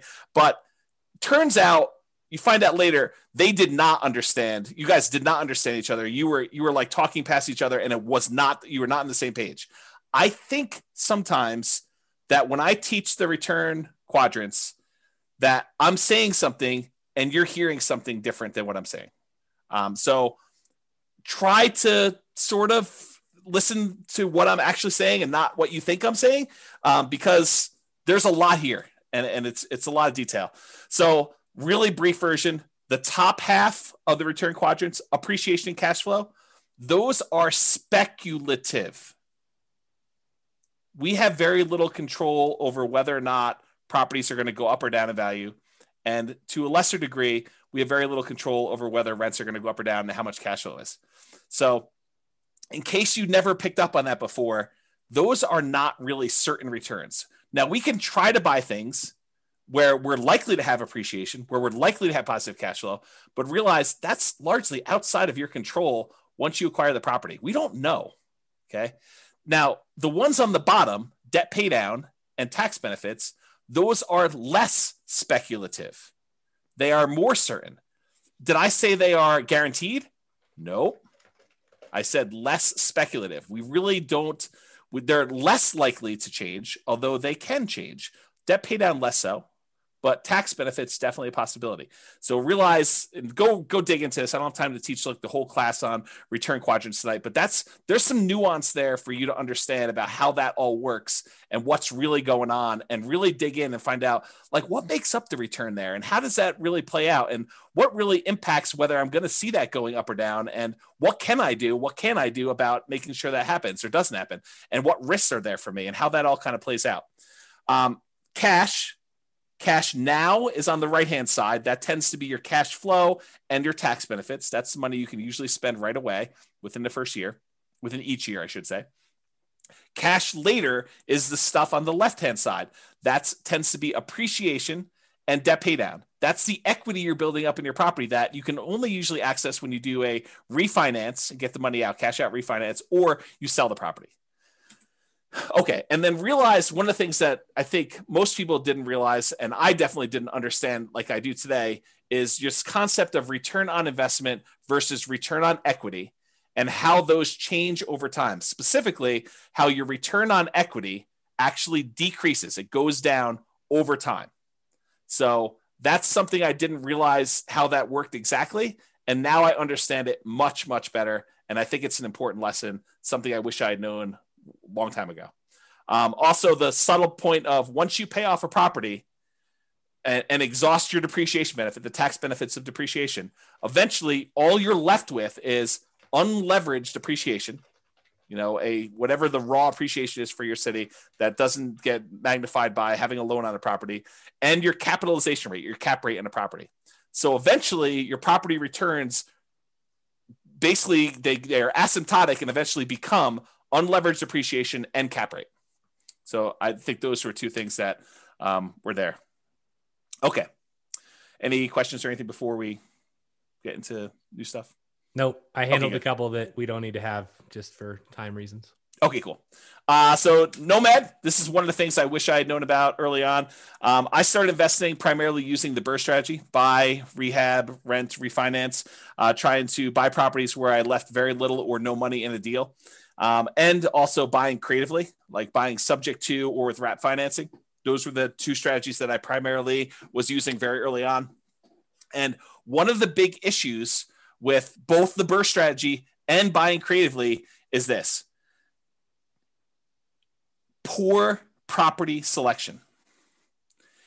You don't get to choose from all the properties available in the MLS when you have to buy it at a deep enough discount where you can buy it, rehab it, rent it out, and refinance it and pull your money out. There's a very limited number of properties where you could do that. And so you end up selecting oftentimes sub-ideal type properties that you wouldn't otherwise pick to be in your portfolio, but the only reason you're picking them to be in your portfolio is because you can buy them at a discount and add them to your portfolio for little or no money. And those do have a cost associated to adding them to your portfolio, because if you wouldn't have added it to your portfolio, maybe there's a reason why you wouldn't have added to your portfolio. And even though you're getting it for free, sometimes free isn't good enough to add it to your portfolio. Okay. So poor property selection. And that also applies to the creative financing ones. If you're trying to go buy a property creatively from a motivated seller, you're doing marketing and you're asking for a seller to call you because they've got some type of real estate challenge that you think you can possibly solve.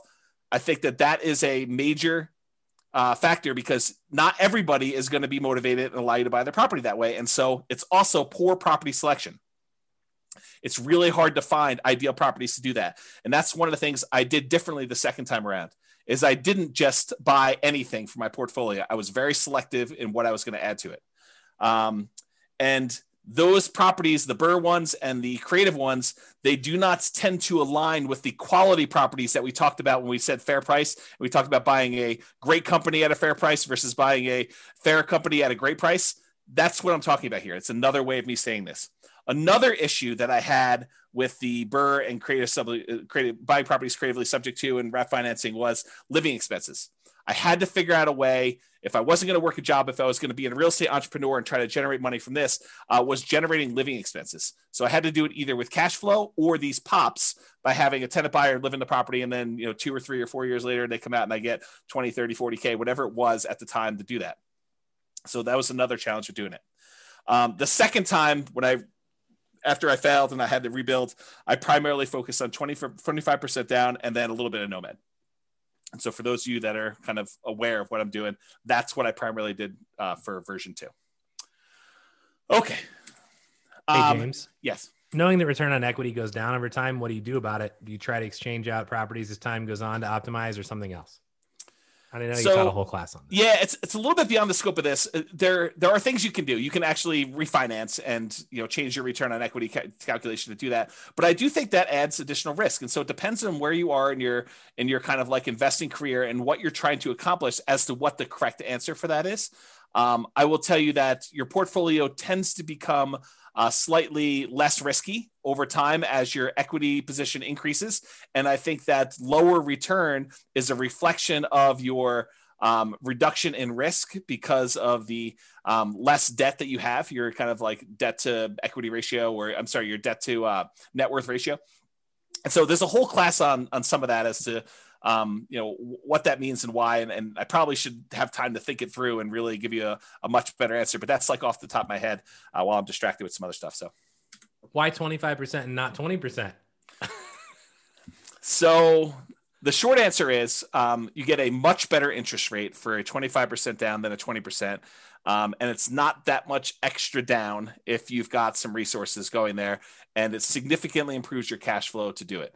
So we've done classes before, I think, where we compared 20 to 25% down. The which ones they were escapes me right now, but this is not a new discussion. This kind of 20 versus 25%, we've talked about a lot in various other classes and showed you the numerical differences of why you want to do that. One of them is definitely the financing class, where I show you the difference in interest rate between a 20% down payment for an investor and a 25% down. It is way, way better. Like your cash flow significantly increases because number one, you're borrowing less. And number two, your interest rate is crazy better than doing the 20% down. So that's the short answer for that one too. Okay. So one of the things I wanted to point out, we talked about this idea of the first 100K, the kind of one that, Charlie Munger says is kind of a bitch to get to. And I wanted to show you just very briefly why Nomad can be an amazing way for you to get to that first 100K. So this is you in your second year when you convert that first property you bought to a rental. And you can see that just by holding that property, even with negative cash flow in our marketplace, this is a property that you could have bought 3 months ago in Northern Colorado. It's probably one of the better properties, but it's not like a once in a lifetime type deal. It's like you could have bought 10 of these. So it has negative cash flow on it, has some positive tax benefits, so that the overall cash flow is positive. Appreciation on it was 11,000 or so, and debt pay down was almost $8,000. And so on that particular property, you made about $20-something thousand just by buying this. So that's in year one when you do it. When you do year two, the property made $23,000 in year two and $22,000 for the second property you bought. So between the two of those and the one from the year before, you're at like $68,000 towards your first 100K, which is crazy to think about. That's just you doing 2 Nomad rentals, 3 properties total, 1 you're living in and 2 rentals. And then if you end up getting to year 3, you have 25 from the first one in that year, 23 from the second one in that year, 23 from the third one in that year. And so you had a total of whatever this is, $70,000 plus what you had before. So you're at $141,000 by the end of year 4, 3 years with you as rentals. So you're way over that. Now you did have to contribute, down payments in order to get here. First one could have been 0. but probably 3% down to 5% down for doing some of those. But that's what's powerful about Nomad is it allows you to get these amazing kind of returns on the numbers. And I probably should do a whole class just on this concept of kind of getting to your first 100K, why Nomad is so fast for doing it. But one of the reasons why it's so fast is you're seeing 23% return, 25% return, 30% return on the amount that you invested, on your equity, actually, in this case, because it's a return on equity quadrant when you're doing that. And so I probably need to dive deep and do an entire class on that. But this is the short version as to what I didn't know, whenever it was 20 years ago when I first started. Oh, and here's the overall return on equity on all the properties. So your overall appreciation rate is 12.69. Your overall cash flow is slightly positive. Your overall tax benefits 1.85, and your overall debt paid out 8.83 for a total overall return of just over 20-something% on a return on equity plus R12 quadrant when you're doing that. So that's what's powerful about Nomad is you're getting these super high returns on your money for owning the properties, and that's going to help you there a lot faster. Okay. I think I'm making up some time. I'm halfway through, 36 slides. Focus. When I was running my marathon, Brian was texting me videos of The Rock in the gym saying focus. That's what he was doing when I was doing that on my phone. Focus. My phone is actually named Focus. Really? Should be named like lack of focus, like distraction. No, that's not your phone. So focus is going to be relatively short, but I think in some ways this is one of the bigger ones, right? I think this is the one that cost me a lot of time, cost me a lot of energy, and probably didn't help as much. It's this idea of shiny object syndrome where, you hear about a new course on, I don't know, reverse wholesaling or option auction strategy or, flipping houses remotely or virtual wholesaling or whatever it is that's the new attractive thing of the day, or day trading or buying domain names or whatever it is. And you end up thinking that may be better than the strategy I'm doing. It would be a disservice for me to actually continue doing what I'm doing when this other thing could be 2 times better or even 10% better. It's just this kind of like, you think that you're missing out on something. And I think I had a lot of that missing out sort of psychology going on, especially when I was younger, and I was looking for the optimal vehicle in order to get me where I was going to go. And I don't know if anyone else has had that sort of, thing where you feel like I got to pursue everything because I don't know what I'm missing. And I could be finding something that's so much better than what, this person's selling me as kind of like their course or their strategy. And so I had a lot of that going on. So I was always looking for something better. Yeah. Like a fear of missing out. I think that's a good way of putting it too. And what I came to realize later on is an expert with well-used old tools is better than a novice with the latest, most high-tech, best tools available. Because I think the expert has skills in using their tools and they can accomplish what they need to accomplish a lot of times with really great skill and have a really great finished product, where someone who's brand new, even though it's a slightly better vehicle, slightly better tool set that they have, a lot of times they just don't use it very well and they don't perform very well. And so I don't know, I would think really hard about jumping ship all the time and trying something new. I would just focus and be patient and implement a strategy that, is in the top 25%, 20%, 10%, whatever you find is your particular strategy. But I wouldn't jump around to gain a little bit of extra thing, because the grass is always greener on the other side. You think that something else is going to be way much better, and you try it and you're like, oh, I didn't realize this was going to be part of this thing, or I was going to have to deal with this nonsense and stuff like that. So I think that's another part of it. Yeah. I mean, if you've ever seen me use like a regular saw versus a power saw, like my cut is much straighter with a regular saw, because that power saw is out of control. Yeah. I mean, that's probably true, I guess. And then here's the other part of focus. Here's a quote from the Bible: "Where there is no vision, the people perish, but he that keepeth the law, happy is he." And that's from Proverbs 29:18, King James Version. And I think about this a lot, because I think about how it was hard for me, and I think it's hard for a lot of people, that unless somebody lays out the entire plan in detail and thinks through the entire project and like says, these are the steps, this is where you'll be, this is what you need to do. I think for most people, it's hard for them, especially when they're brand new and they don't know what they don't know. They don't know what they're missing. They don't know what they need to do until someone lays out that in detail. It's really hard for you to have the vision of what you need to accomplish and how it gets you to your goal.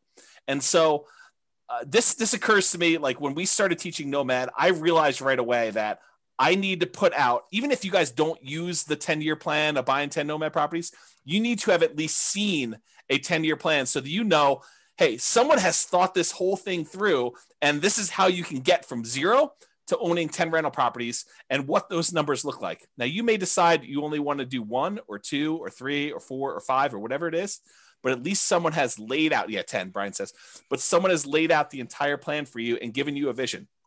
This reminds me of like someone who is trying to build a house without creating a blueprint first, or without creating some type of plan. It's like, does this board go here? Well, I don't know. I mean, unless you have a plan, you don't know if a board does go there or not. Maybe it should go there. Maybe it shouldn't go there. But until you have a very detailed, thought through, organized plan where you know all the pieces fit together and how they fit together and what order they fit together, you can get lost in this thing where you lose focus. You just don't know what you should be doing. So I think it was really challenging for new investors to kind of develop or see that a detailed plan in the future. So that's why we ended up teaching the Nomad the way we do. It's one of the reasons why I wrote the financial planner software, is because there wasn't anything available that made it easy for us to develop these plans and change assumptions and do all that. And then it's one of the reasons why I wrote literally the blueprints so you could take your plan and I walk you through what happens at different stages, all these different significant events and stuff like that. So I'm trying to help you with your vision process because I think that was something that was lacking for me. I thought my vision was this $100 a month times 100 houses. And if I had run those numbers through the real estate financial planner software, I would have saw really early on that was going to be problematic, especially if I did any type of stress testing whatsoever on those. So you want to add something to that, Brian, before I go on to the next one? No, spot on. Oh, you wanted me to add something because you were thirsty. Sorry. Well, I figured I would just ask. And on a related note, I think this focus and the grass is always greener, I think those are related. But when I was first starting off, what I was told by all the people I talked to and all the books I read is cash is king. And I also heard cash flow is king. And so it was sort of like this somewhat contradictory advice, but I took cash flow to be king more so than cash. And maybe it was because I could see how I could generate a little bit of cash flow. I had a hard time seeing how I was going to generate large amounts of cash quickly to do stuff like this. So when I first started, it was still challenging in our local market, just like it is today, maybe a little bit less challenging, but not much, to find properties that had positive cash flow. It wasn't easy to do, especially quality properties. So I was doing things just like we teach in like the cash flow workshop class to improve cash flow. I was focusing on doing a lot of those things. The things that I was primarily doing was buying properties as, BRRRR, the buy, rehab, rent, refinance things, and also creative financing, because I didn't have 20 to 25% down payments. Maybe I could have scraped together 1 or 2 to do that. But after that, I was done. I mean, I would have been done buying. And so that was really hard for me. And I wanted to acquire more than just one property that had $100 a month cash flow. I was trying to do this fast. And I think that was actually one of the things that I probably made a mistake is I think I was trying to rush financial independence. I was trying to get there really fast, pushing it really, really hard to do that. And it's hard because I could see why some people might think it's conflicting advice when, Brian and I tell you, you got to work hard, you got to push really hard, you got to do it. But then I just told you that I think I rushed financial independence, but I don't see them as conflicting because they're definitely both true. I don't know if maybe Brian has some insight, but I could see that they're different in my mind enough, and I'm not sure how to vocalize that. Yeah, I think I think the second part of that is, being smart and not over pressing to like ruin your chances. I think the first part is you have to put in the hard work, right? It's hard work versus don't press so hard and don't take risks that are unnecessary to get you there a little sooner. Realize that from all the other things we've talked about tonight, like it's not a like get rich or get wealthy fast thing, right? Yeah. Once you understand that I'm going to get wealthy over time, I'm going to use real estate as the means to the end for that, and you know why you're doing what you're doing, then I think, I've got to go do a lot of hard work now, right? And, as an example to this, right? Someone asks, with the huge seller's market, houses going thousands above asking price, what is the best way to find a property at a fair price for Nomad, right? And James may have a completely different answer, but my answer is hard work. Freaking every property that comes on the market, analyze it. If it looks decent, go see it. Like, that's literally how you do it. It's just effort. It's like you continue to go until you find what you want and you never give up. Like, that's all that, like, that is literally the entire secret to my existence. Like, that is like the secret to all of my success, is that when people tell me it's not going to work, you're not going to make it, I'm like, whatever, see you when I get there. And then I just put the pedal down. Yeah, I'll answer that question slightly differently. And I think in our market right now, in order to do that, I would say you're not trying to buy 12 properties right now. Although the crazy thing is we could see appreciation and rents increasing for the next decade or more. And I would have made a mistake doing this. But I think if you're just trying to acquire one property, you're buying something that has good long-term economics. I think that's what you're trying to focus on, is buying something of quality that you would want to have in your portfolio 30 years from now. And it's possible that that property will have a dip in the short term, but I think over a very long period of time, if you pick a property of quality that is likely to have really good long-term economics, even if you're paying a small premium today, it's going to be cheap in the long run. And I think that's part of how I look at it now. Yeah. Yeah. So Dan says working hard does not equal rushing. Yeah. And Hunter says, that's actually a super interesting point. Thanks for pointing that out. In many ways, that's how I've interpreted hard work. Right. And it's not about how fast you can get there. Right. Like, if you were hiring an employee, would you rather have the person that rushed to get their job done, or would you rather have the person that did their job really well, but they both worked equally hard, but one rushed? Which one do you think has more mistakes, and which one do you think is the long-term employee? That's the person you want to be. Yeah. Yeah. That's definitely some good points about that. I mean, there's a lot of nuance and subtlety to some of this stuff. And I think that, especially since I've identified some, if I can get beyond the emotional attachment I have to some of these points and the kind of like carnage associated with it for me, I think there's some real good lessons for us to continue to repeat in the future for NCraig. But I think, I just need to work on, I think, getting beyond that. Yeah. Unless there's something else, I'm going to continue on with this slide and then move and stuff. So when I was doing a lot of the BRRRR and creative strategy stuff, we could have found some deals that had good cash flow, that had decent cash flow.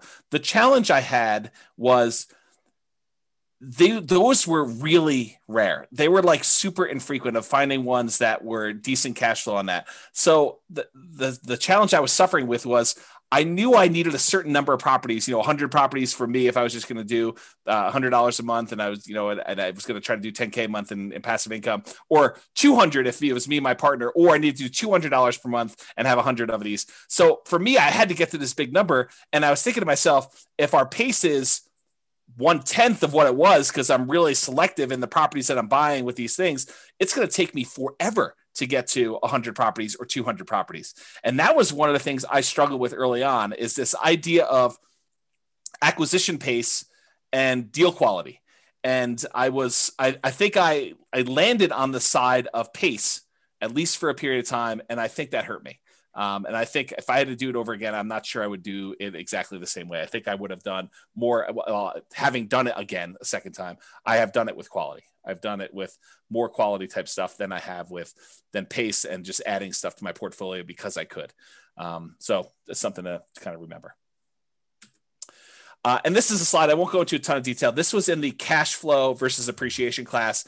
And it talks about how markets historically, some of them have had really good appreciation. Some of them have had really good rent appreciation. There are some that have had negative appreciation, but really good rent. And so it's like, this is a breakdown of how many existed for each breakdown of market. And go watch that class, because I did a much better job of explaining that in that class. And this is probably a topic for more conversations. But what I did also want to point out is just because a market had great appreciation in the past and great rent appreciation in the past does not mean in any way that that is going to continue in the future. I think that you need to understand what is driving some of these things and try to look into the future as best you can, because it's really hard to do, and try to say, do I think that this is going to be a property that over a very long period of time is going to have very positive economic kind of like perspective, or a very good economic benefits of owning for a long time? Short term, it's really hard to predict. Long term, it's really hard to predict. But I think that's part of what you're trying to do, is trying to evaluate, where this will be at some point long in the future. And on that note, do you want to say something, Brian? Speaking of reserves, do you have a tool or chart evaluating the portfolio risk? Yes. So in the Real Estate Financial Planner, there's probably 2 or 3 really good charts for risk evaluation. One of them is debt to net worth. The other one is a new chart. I'm not sure if you even gotten an email on it yet. It's liquidity, or account balances to debt.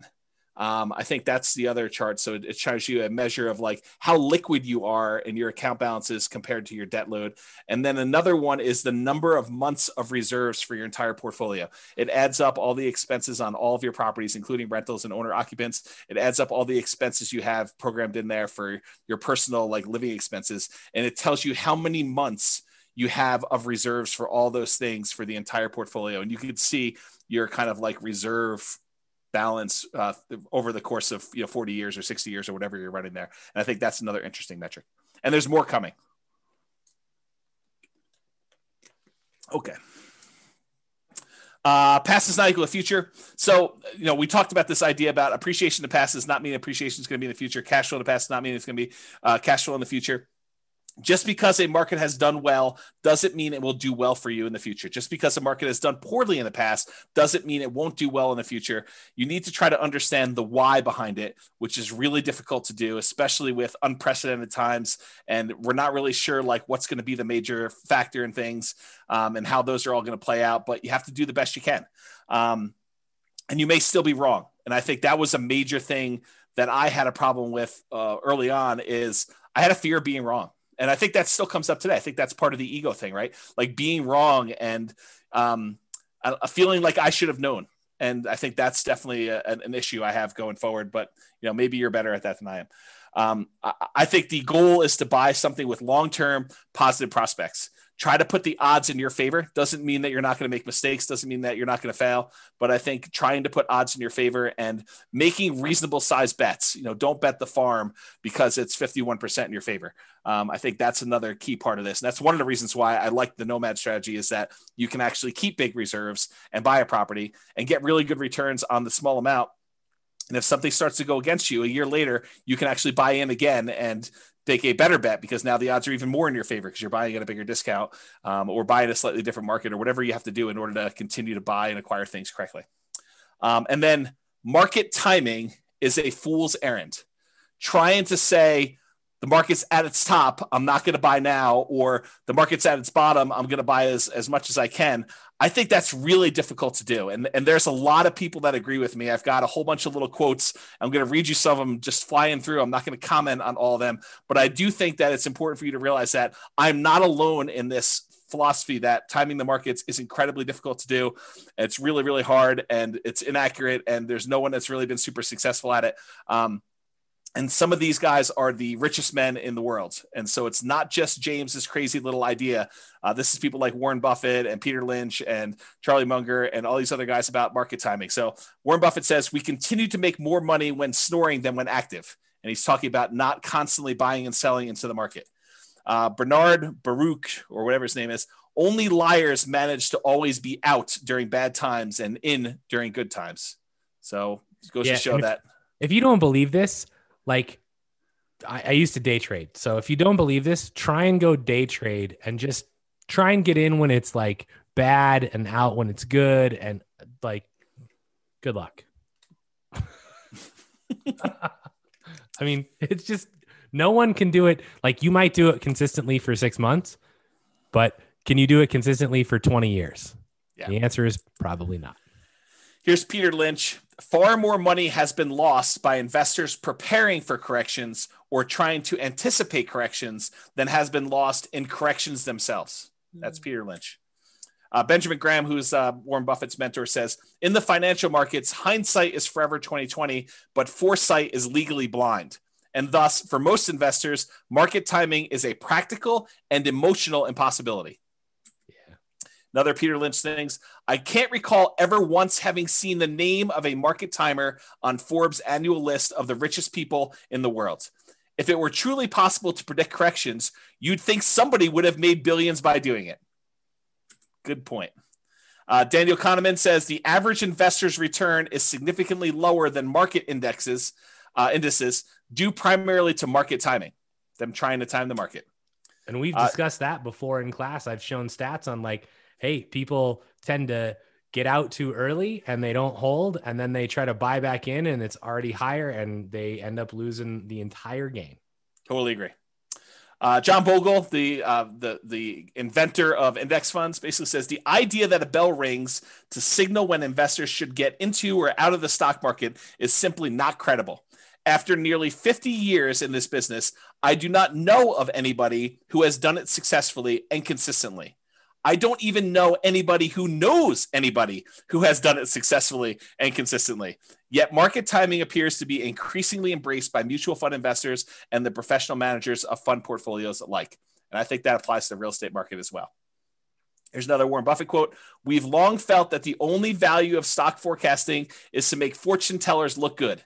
Even now, Charlie and I continue to believe that short-term market forecasts are poison and should be kept locked up in a safe place away from children and also from grown-ups who behave in the market like children. And part of that comes back to like the shiny object syndrome, right? Yes. You're like, oh, I'm doing this. Oh, that looks really good over there. I could make more money. And then you switch. And then guess what? You're getting in and out at the wrong times because you're just switching. Right? Totally agree. Don't time it. And I think that was something early on. I think really early on, I didn't realize that there was like market timing. I was like, I'm here now. I'm going to invest. I'm going to just do this, because I don't think a lot of books were talking about market timing back then in the real estate side. It took me a while to find the stock stuff. Okay. But I think that was one of the things. And then eventually I was like, yeah, maybe you can time this. Maybe I should go and find a market that has better economics and try to do it there. And, there's a whole bunch of weird stuff. Alan Abelson says, do you know what investing for the long run, but listening to market news every day is like? It's like a man walking up a big hill with a yo-yo and keeping his eyes fixed on the yo-yo instead of the hill. Our market goes up and down, but it tends overall to go up in general. Henry Earl Singleton says, I don't believe all this nonsense about market timing. Just buy good value, and when the market is ready, that value will be recognized. I think that's the concept we're looking for here, is buying something of quality. Jonathan Clemens says, what to do when the market goes down? Read the opinions of the investment gurus who are quoted in the Wall Street Journal. And as you read, laugh. We all know that the pundits can't predict short-term market movements, yet there they are, desperately trying to sound intelligent when they really haven't got a clue.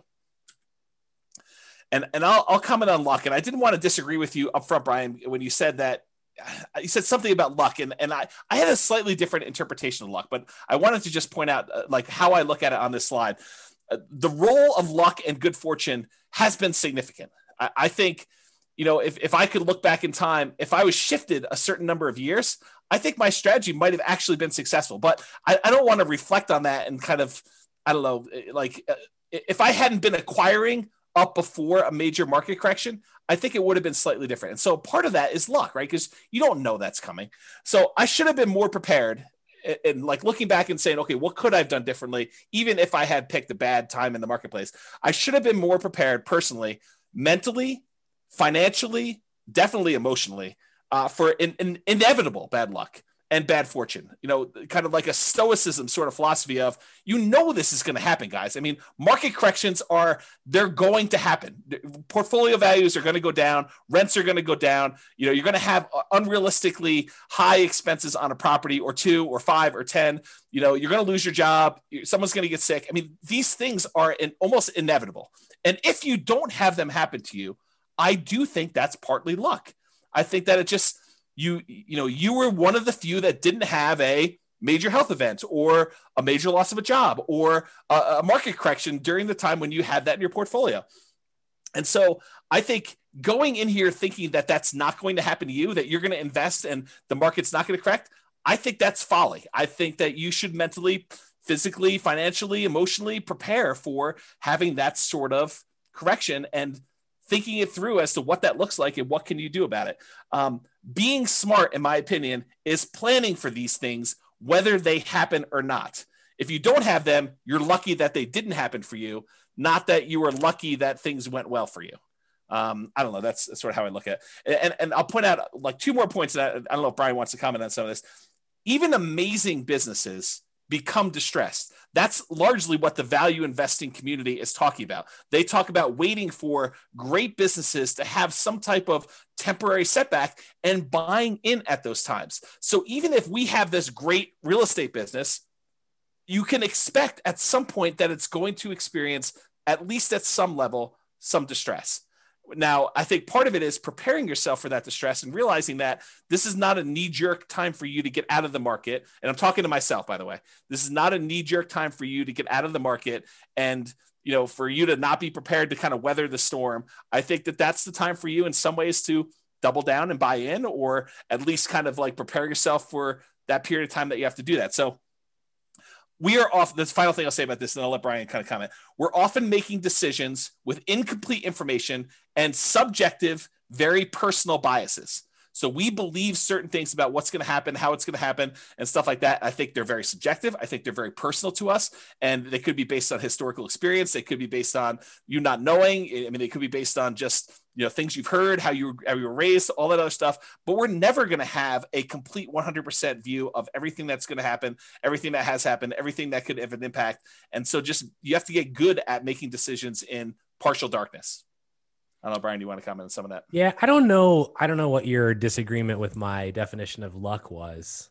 I think you just said something like, you know, you weren't lucky or something like that. And I think that everybody has some aspect of luck, right?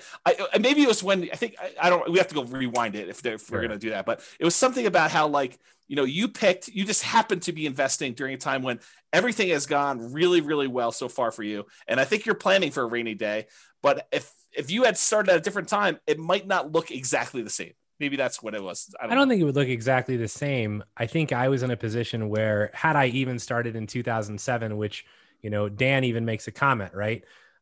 In here, the advantage of real estate as compared to stock is that you're dealing with a real tangible asset. A big chunk of my portfolio was bought just before the 2007 burst. It never affected us because rents were coming in and we weren't selling the properties, right? So they had enough, I assume, in reserves to cover whatever was happening. And you know, obviously in depth about my situation, but my guess is that if I had bought a bunch of properties in 2007, I would still be okay, right? But I think there are definitely events. And I think this is the hard part about life, right?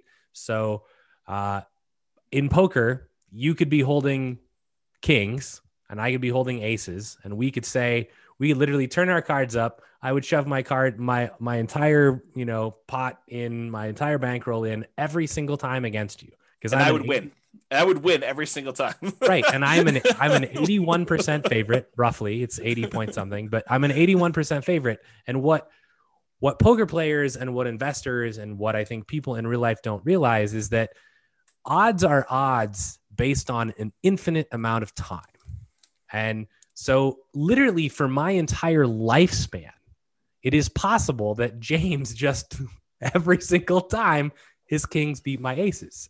And this happened at the poker table as well. But like, it's you literally see this. And so this is what makes investing or poker playing or anything really difficult, because if I go to the poker room for a year in a row and every time I make the right decision, I get not rewarded and James wins all the money. Yeah. And I'm like, I'm making the right decision.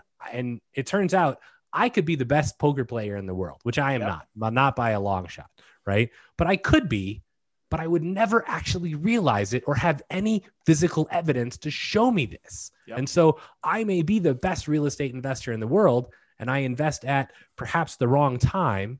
And then I get totally hosed by the market or some exterior factor. And then I just quit. And I never actually become to realize. And the problem is, even in my lifetime, I may not realize it because it's based on an infinite amount of time. Right. And this is what becomes a real just mess with your mind in poker, because you're like, then you start going, am I making the right decisions? If I'm making the right decisions, why am I not winning? And then you start changing what were great decisions into subpar decisions. And now you're making subpar decisions and you continue to lose and you make even worse decisions. And it's just downward spiral. And this breaks more poker players and more investors than you care to imagine. Yeah. So even in real estate, like looking back at what happened in the past, you don't know what was the right decision a lot of times. And you don't know what were the things that led to your demise. And so you can look back and think to yourself, okay, I thought this was correct. Should I repeat this in the future? Should I do this again? Or is that the wrong thing to be doing? And that's what caused me to fail last time. And it's really hard because you could have done the right thing and that still could have been the cause of your demise. And so that's what's really hard. Yeah. And A. Lester Buck III just posted about ergodicity. Yeah, which I know is, near and dear. And I still have that in my inbox to watch that video from like a year ago. I'll get to it. But the actual path can wipe you out, even if you're making the good bet. That's right. This is where, if you read any of, Malcolm Gladwell's books, it's like, who are the great hockey players? It's the people that got lucky and were born in a certain freaking month. Right. I mean, it's part of that is luck. Why is Bill Gates where he is? It's because he was born at a certain period of time, had a certain opportunity, was at a certain location that had a computer in their school, and that was everything. Right? I mean, there's other things that go into it, but without that, it probably doesn't happen, even if you had everything else. Right. And I mean, and so to back that up, there's also a literal shit ton of hard work, right? Yes. It's not just he happened to be in the right place at the right time, because there were lots of people that were in that exact same age, exact same location, and didn't do what he did. That's what made him different? He worked really freaking hard, and I can attest to this from having seen him work. Yeah. So,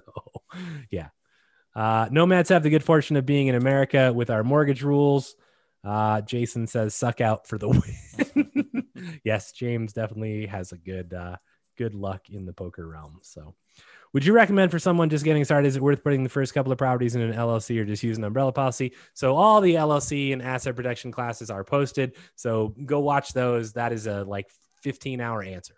Yeah, there's literally 7 hours of stuff on there. Just two classes from Brian and one class from me. Yeah. And the short answer is maybe. So deeper understanding of income and expenses, really understanding the economics of income and expenses on your property. I think that was something I was missing.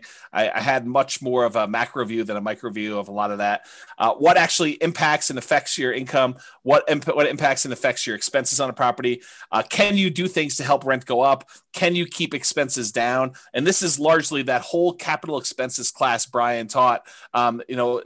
Take that and expand it out to other areas besides capital expenses. And you sort of understand where I'm coming from with this. Is Brian does a ridiculously amazing job spending 2 hours going in and showing you why capital expenses can kill you if you're buying the wrong types of properties and how all that plays out. But realize that's just one field on the spreadsheet. And you really need to have that level of thinking for all the other areas of the spreadsheet as well. And thinking about things that you have control over, things you don't, and what can you do about it and how that all works out.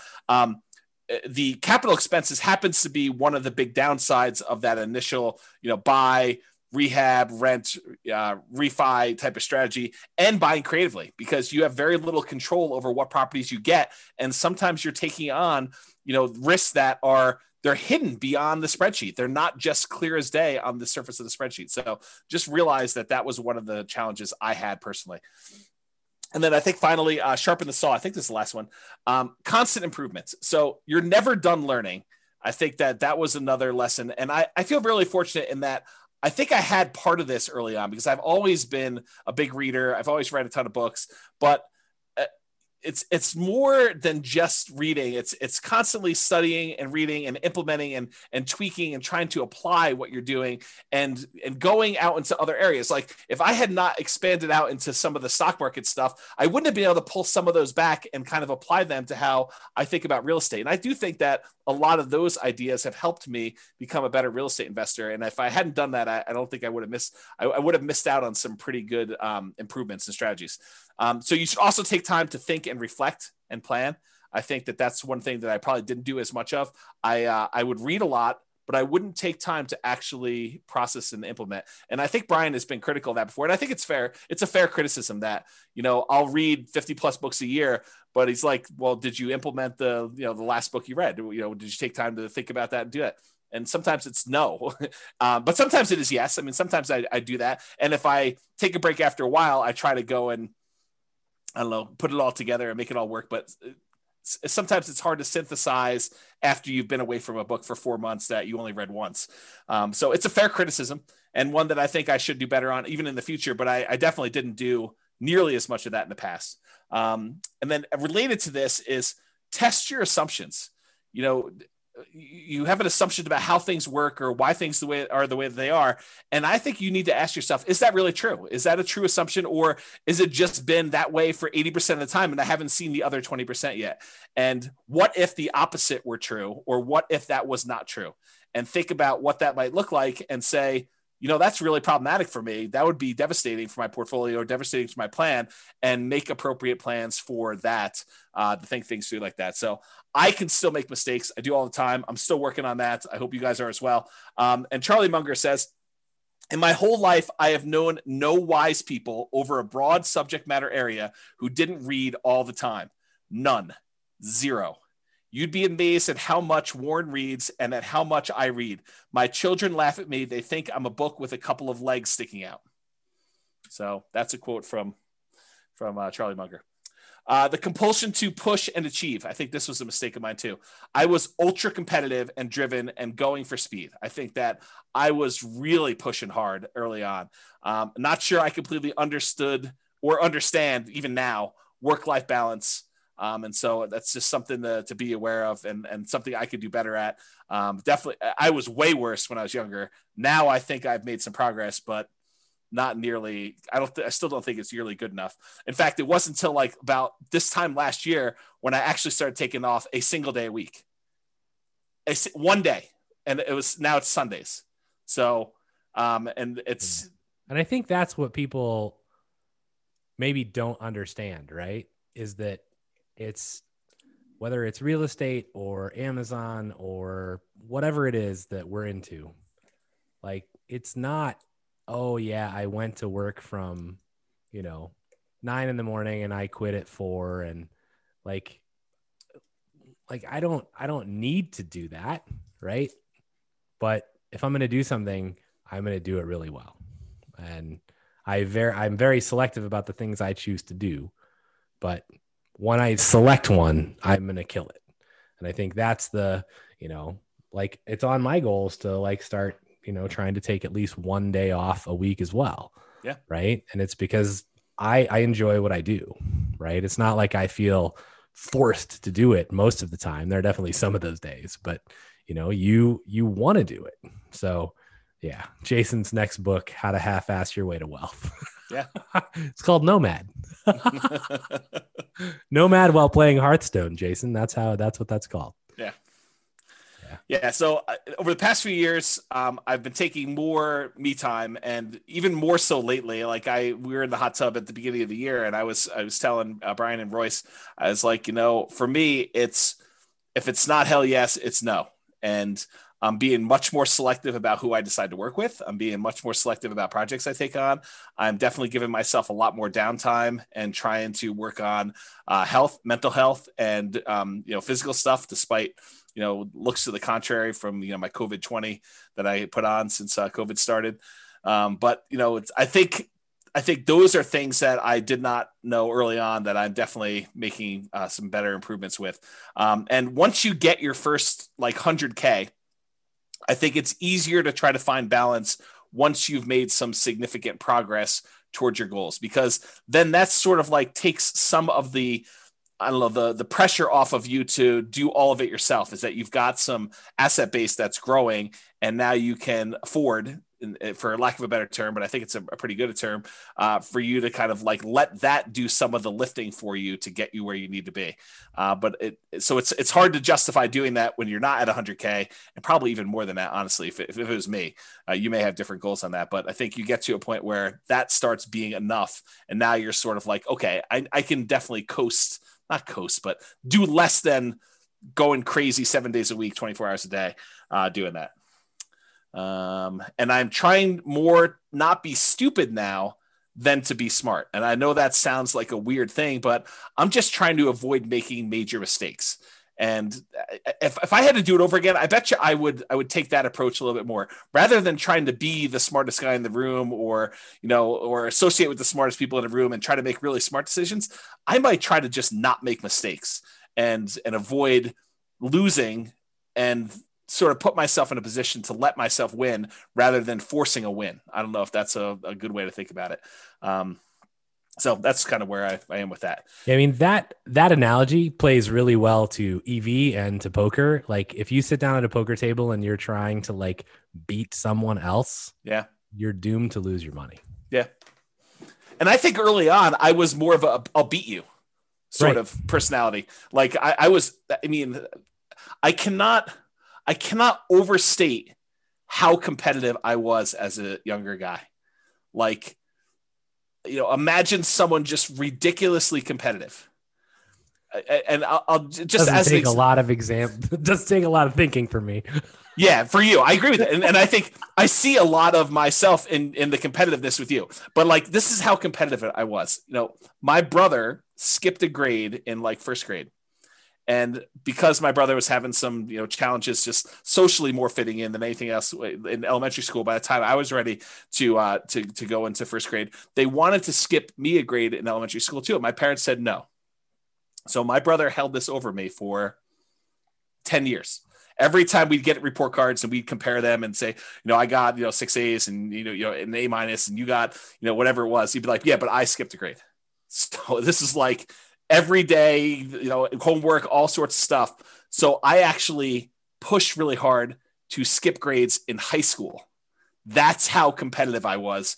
I pushed to try to skip grades in high school so that I could actually catch up with my brother. That's like how ridiculously competitive I was.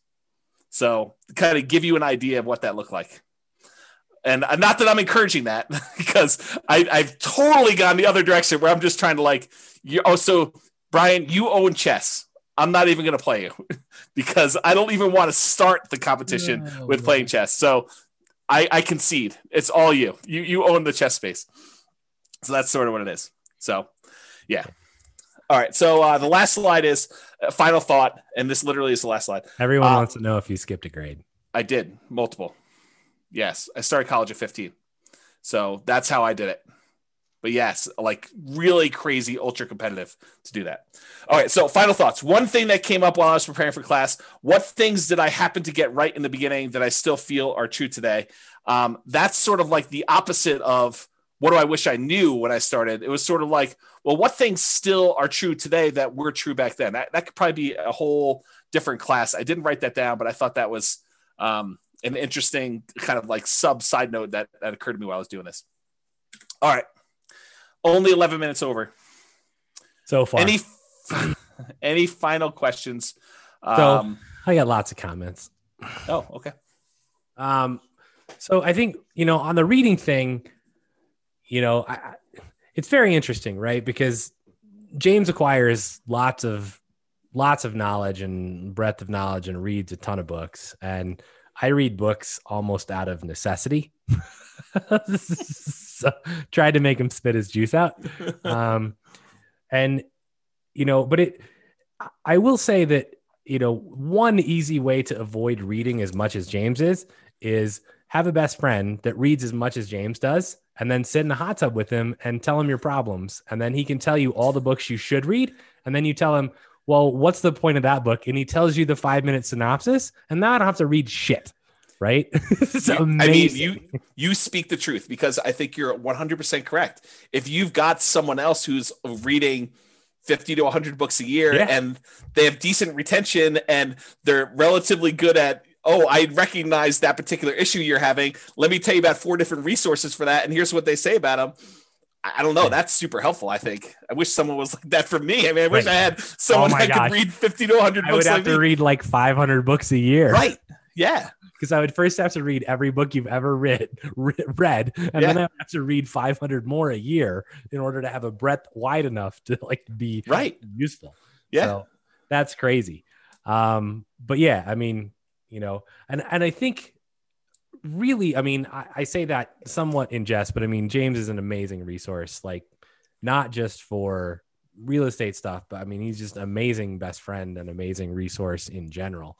But I think my overall point in that is you need to surround yourself with people like that.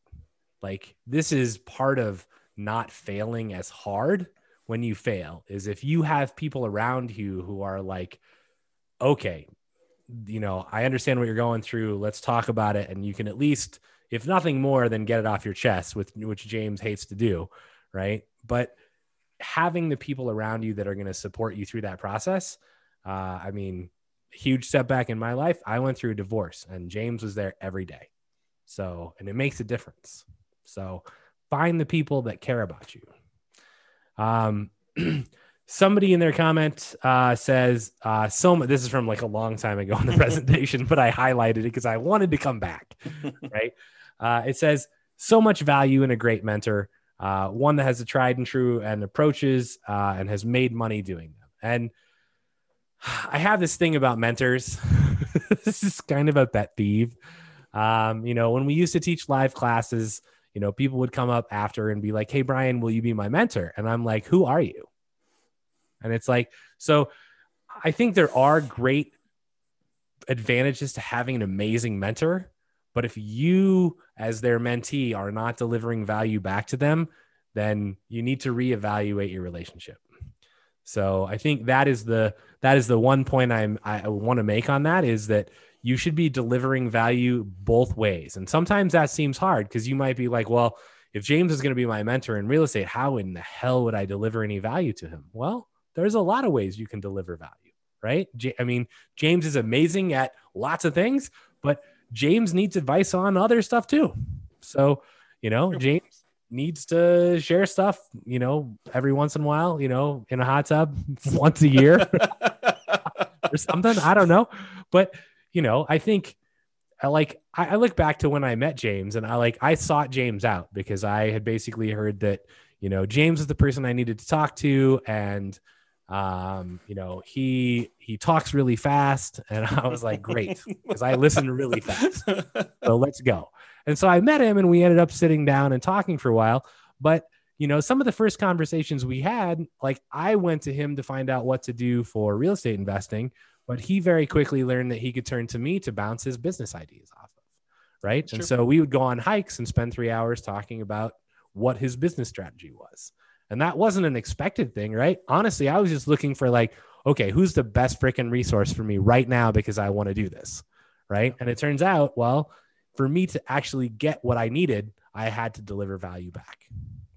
So make sure that you're doing your mentors, you know, well in delivering value, and it could come in many different ways. So let's see. It's time to start reading comments.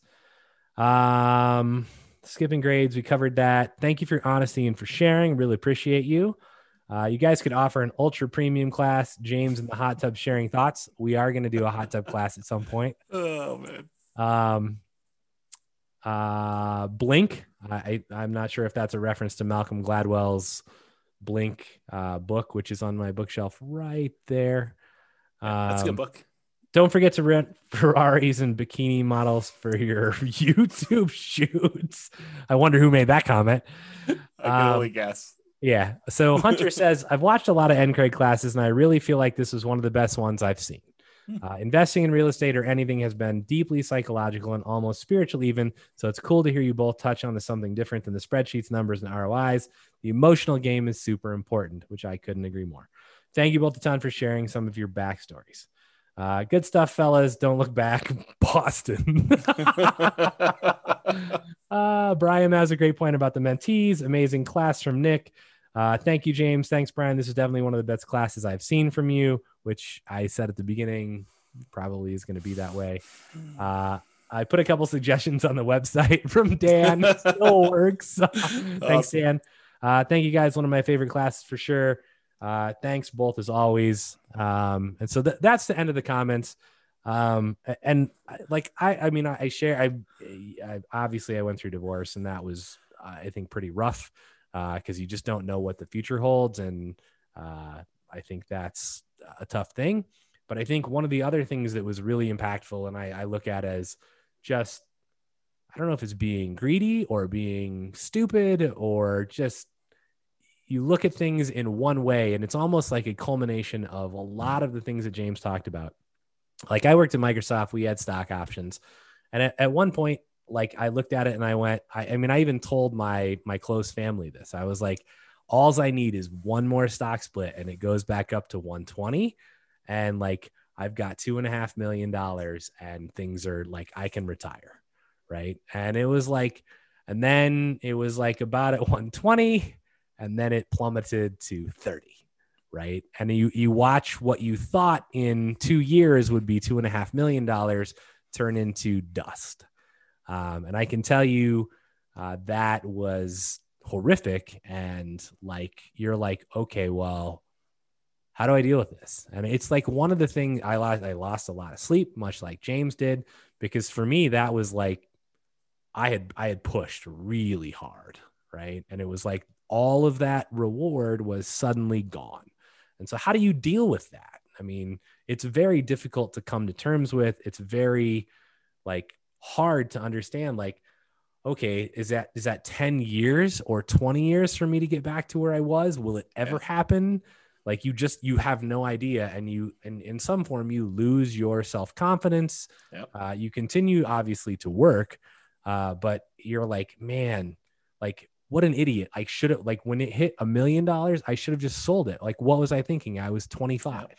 Like, what could I have done and invested $1 million in at 25? Like, WTF. Right.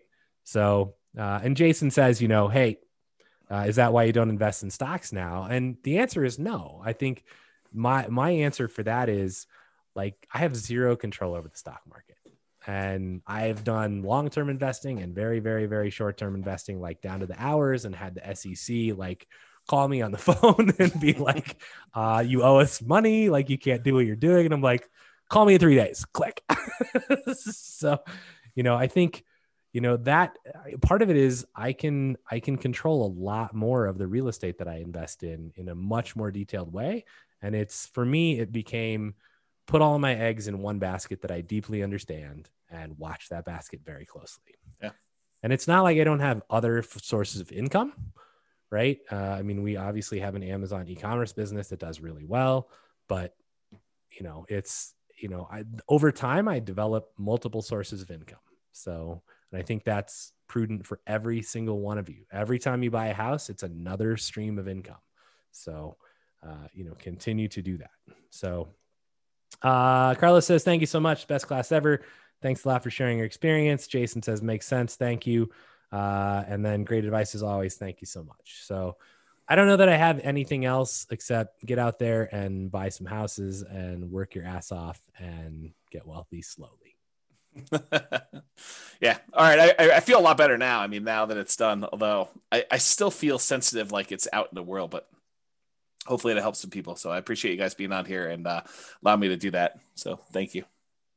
I think it helps a lot of people. I think this is like the better version of the Halloween class that we've taught, where it's like, what could possibly go wrong with your investments? Your house could burn down. People could cook meth in your property. Yeah, I think that's like the reason I don't like that class. It's like a bitch session for everybody's like complaining. And that's like the person who comes there for the first time, who's got like the littlest bit of hesitation over like, toilets and tenants calling them. They hear these horror stories and it's like, well, I'm never invested in real estate.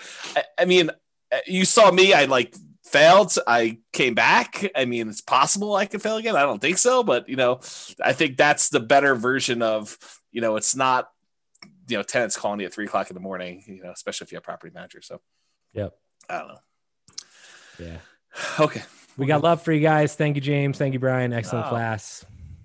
You guys are all very welcome. So I hope I at least helped somebody. And I don't know. I feel a lot better now than I did at the beginning. Stay hard. Oh, that's good. It's David Goggins. It's go read the book. Thank you again, James and Brian. I appreciate you guys sharing both your hardships and your successes. You bet. You're more than welcome. So, all right, awesome, guys. Well, I'm gonna go grab myself an ice cream. Feel a little better about myself. So, listen to Boston. Yep. Yeah, that's what Mitch says. All right, guys. Have a great evening. Thank you for being on. I do appreciate it. Thanks, Brian. Thanks for your insight and addition to the class. I really do appreciate that. And I will see everybody next week. I will talk to you all soon. Have a great night, everybody. Later. Bye-bye for now. Bye. With home prices up, mortgage interest rates up, and rents up, but not quite enough to counteract the higher prices and interest rates. Cash flow on rental properties in Charlotte is harder than ever. Book a call with the Real Estate Financial Planner to apply our proprietary 88 strategies to improve cash flow on your rentals. See the show notes for a link to schedule your call and improve your cash flow today. If you're a real estate agent, lender, or professional in Charlotte that wants to help our real estate investor listeners, consider reaching out to learn about collaboration opportunities with this podcast. We'd love to add more value to our listeners by having you assist our investors buy, sell, and finance their real estate investments. See the show notes to schedule a call to discuss collaboration opportunities.